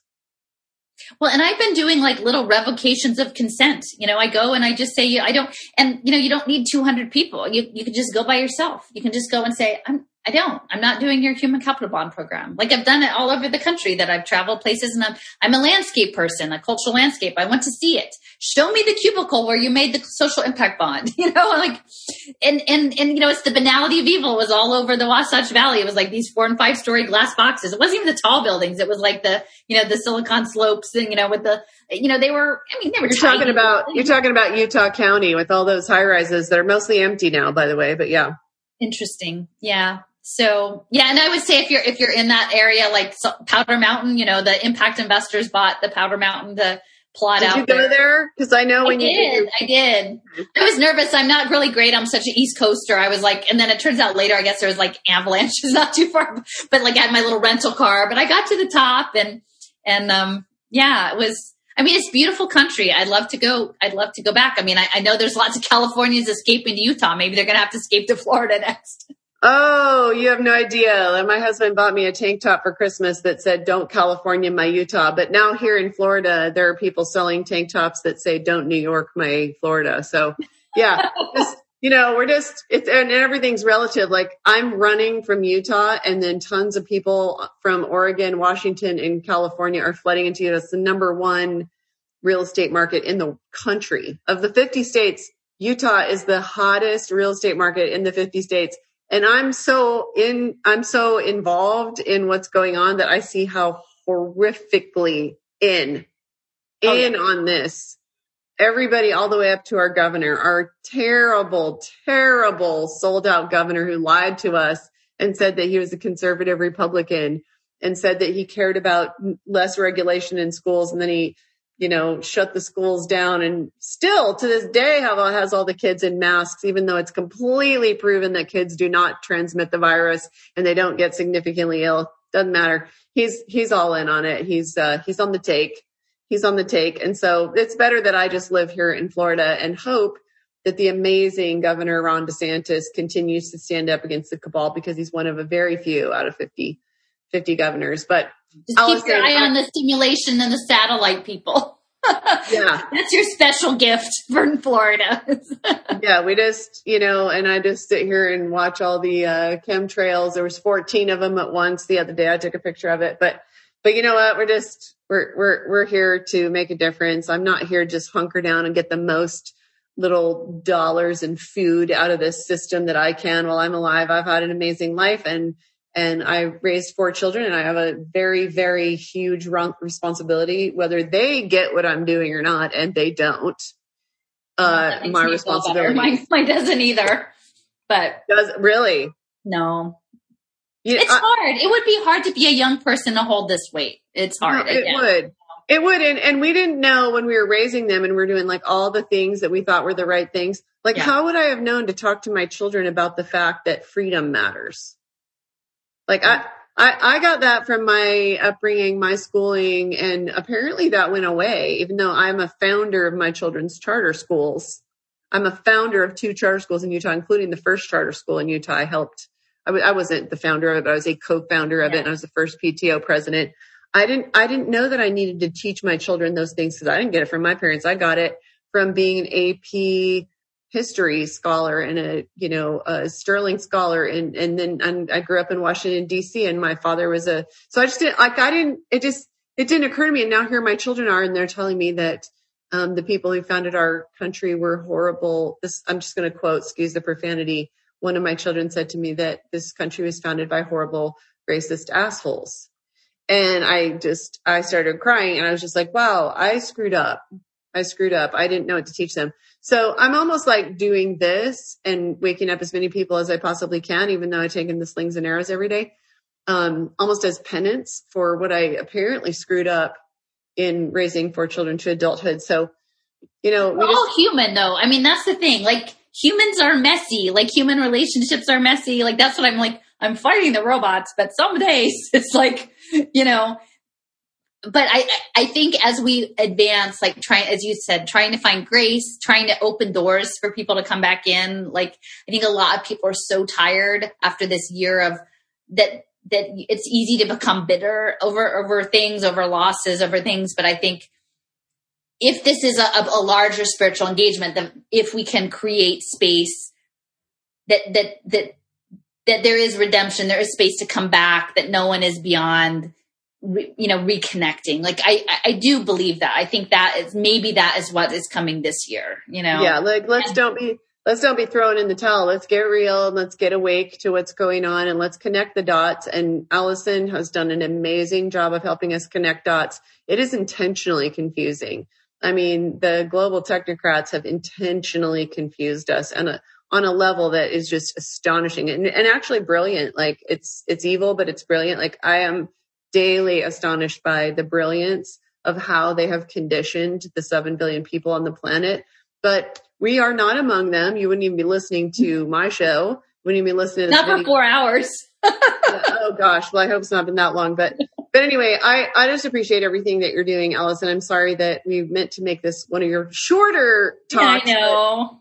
It has been tremendously valuable to me, and I've just gained so much from it. And I hope that lots of people will give this legs, and don't just give it to all the people who think the same as you do. Give it to someone who doesn't have the courage to give this to someone who doesn't know what's going on and needs to have an experience of connecting the dots, like Allison McDowell has done for us. So thank you so very much. And I'm open for dialogue. I mean, if you want to comment, like if, I don't know if, you're able to share a copy with me and I'll put on my, comment on it. Let me, if you find things that you, it's an engaging process. It isn't all done. There's other ways of thinking about it. These are facts. These are things that I see. Maybe you see other things. Let's build on this, right? Let's have a dialogue because. So I've been texting you when I see a piece that I haven't heard you cover and I was unaware of or whatever. I've been texting it to you and it's like, me too. Send me stuff. Lots of people message me and I may not always answer you back because I get a couple hundred of them a day, but send me stuff. Because I really do listen to and watch as much content as I possibly can because I want to help connect the dots too and then just be part of the Great Awakening because the good news is lots and lots and lots of people are waking up right now. And so it's great to be a part of that. And don't assume that anything that you heard Allison say is a done deal and our global slavery is complete. Just know that it's a real risk and you and I need to be part of the change. Right? Yes. Okay. Definitely. Well, God bless you. Thank you so much for everything that you do. You're an absolute miracle. Thank you for putting in so much time on my stuff and for giving me, access to your platform and your audience. That means a lot. Of course. I'll let you know when this goes live. Thank you, Allison. All right. Good night. Bye.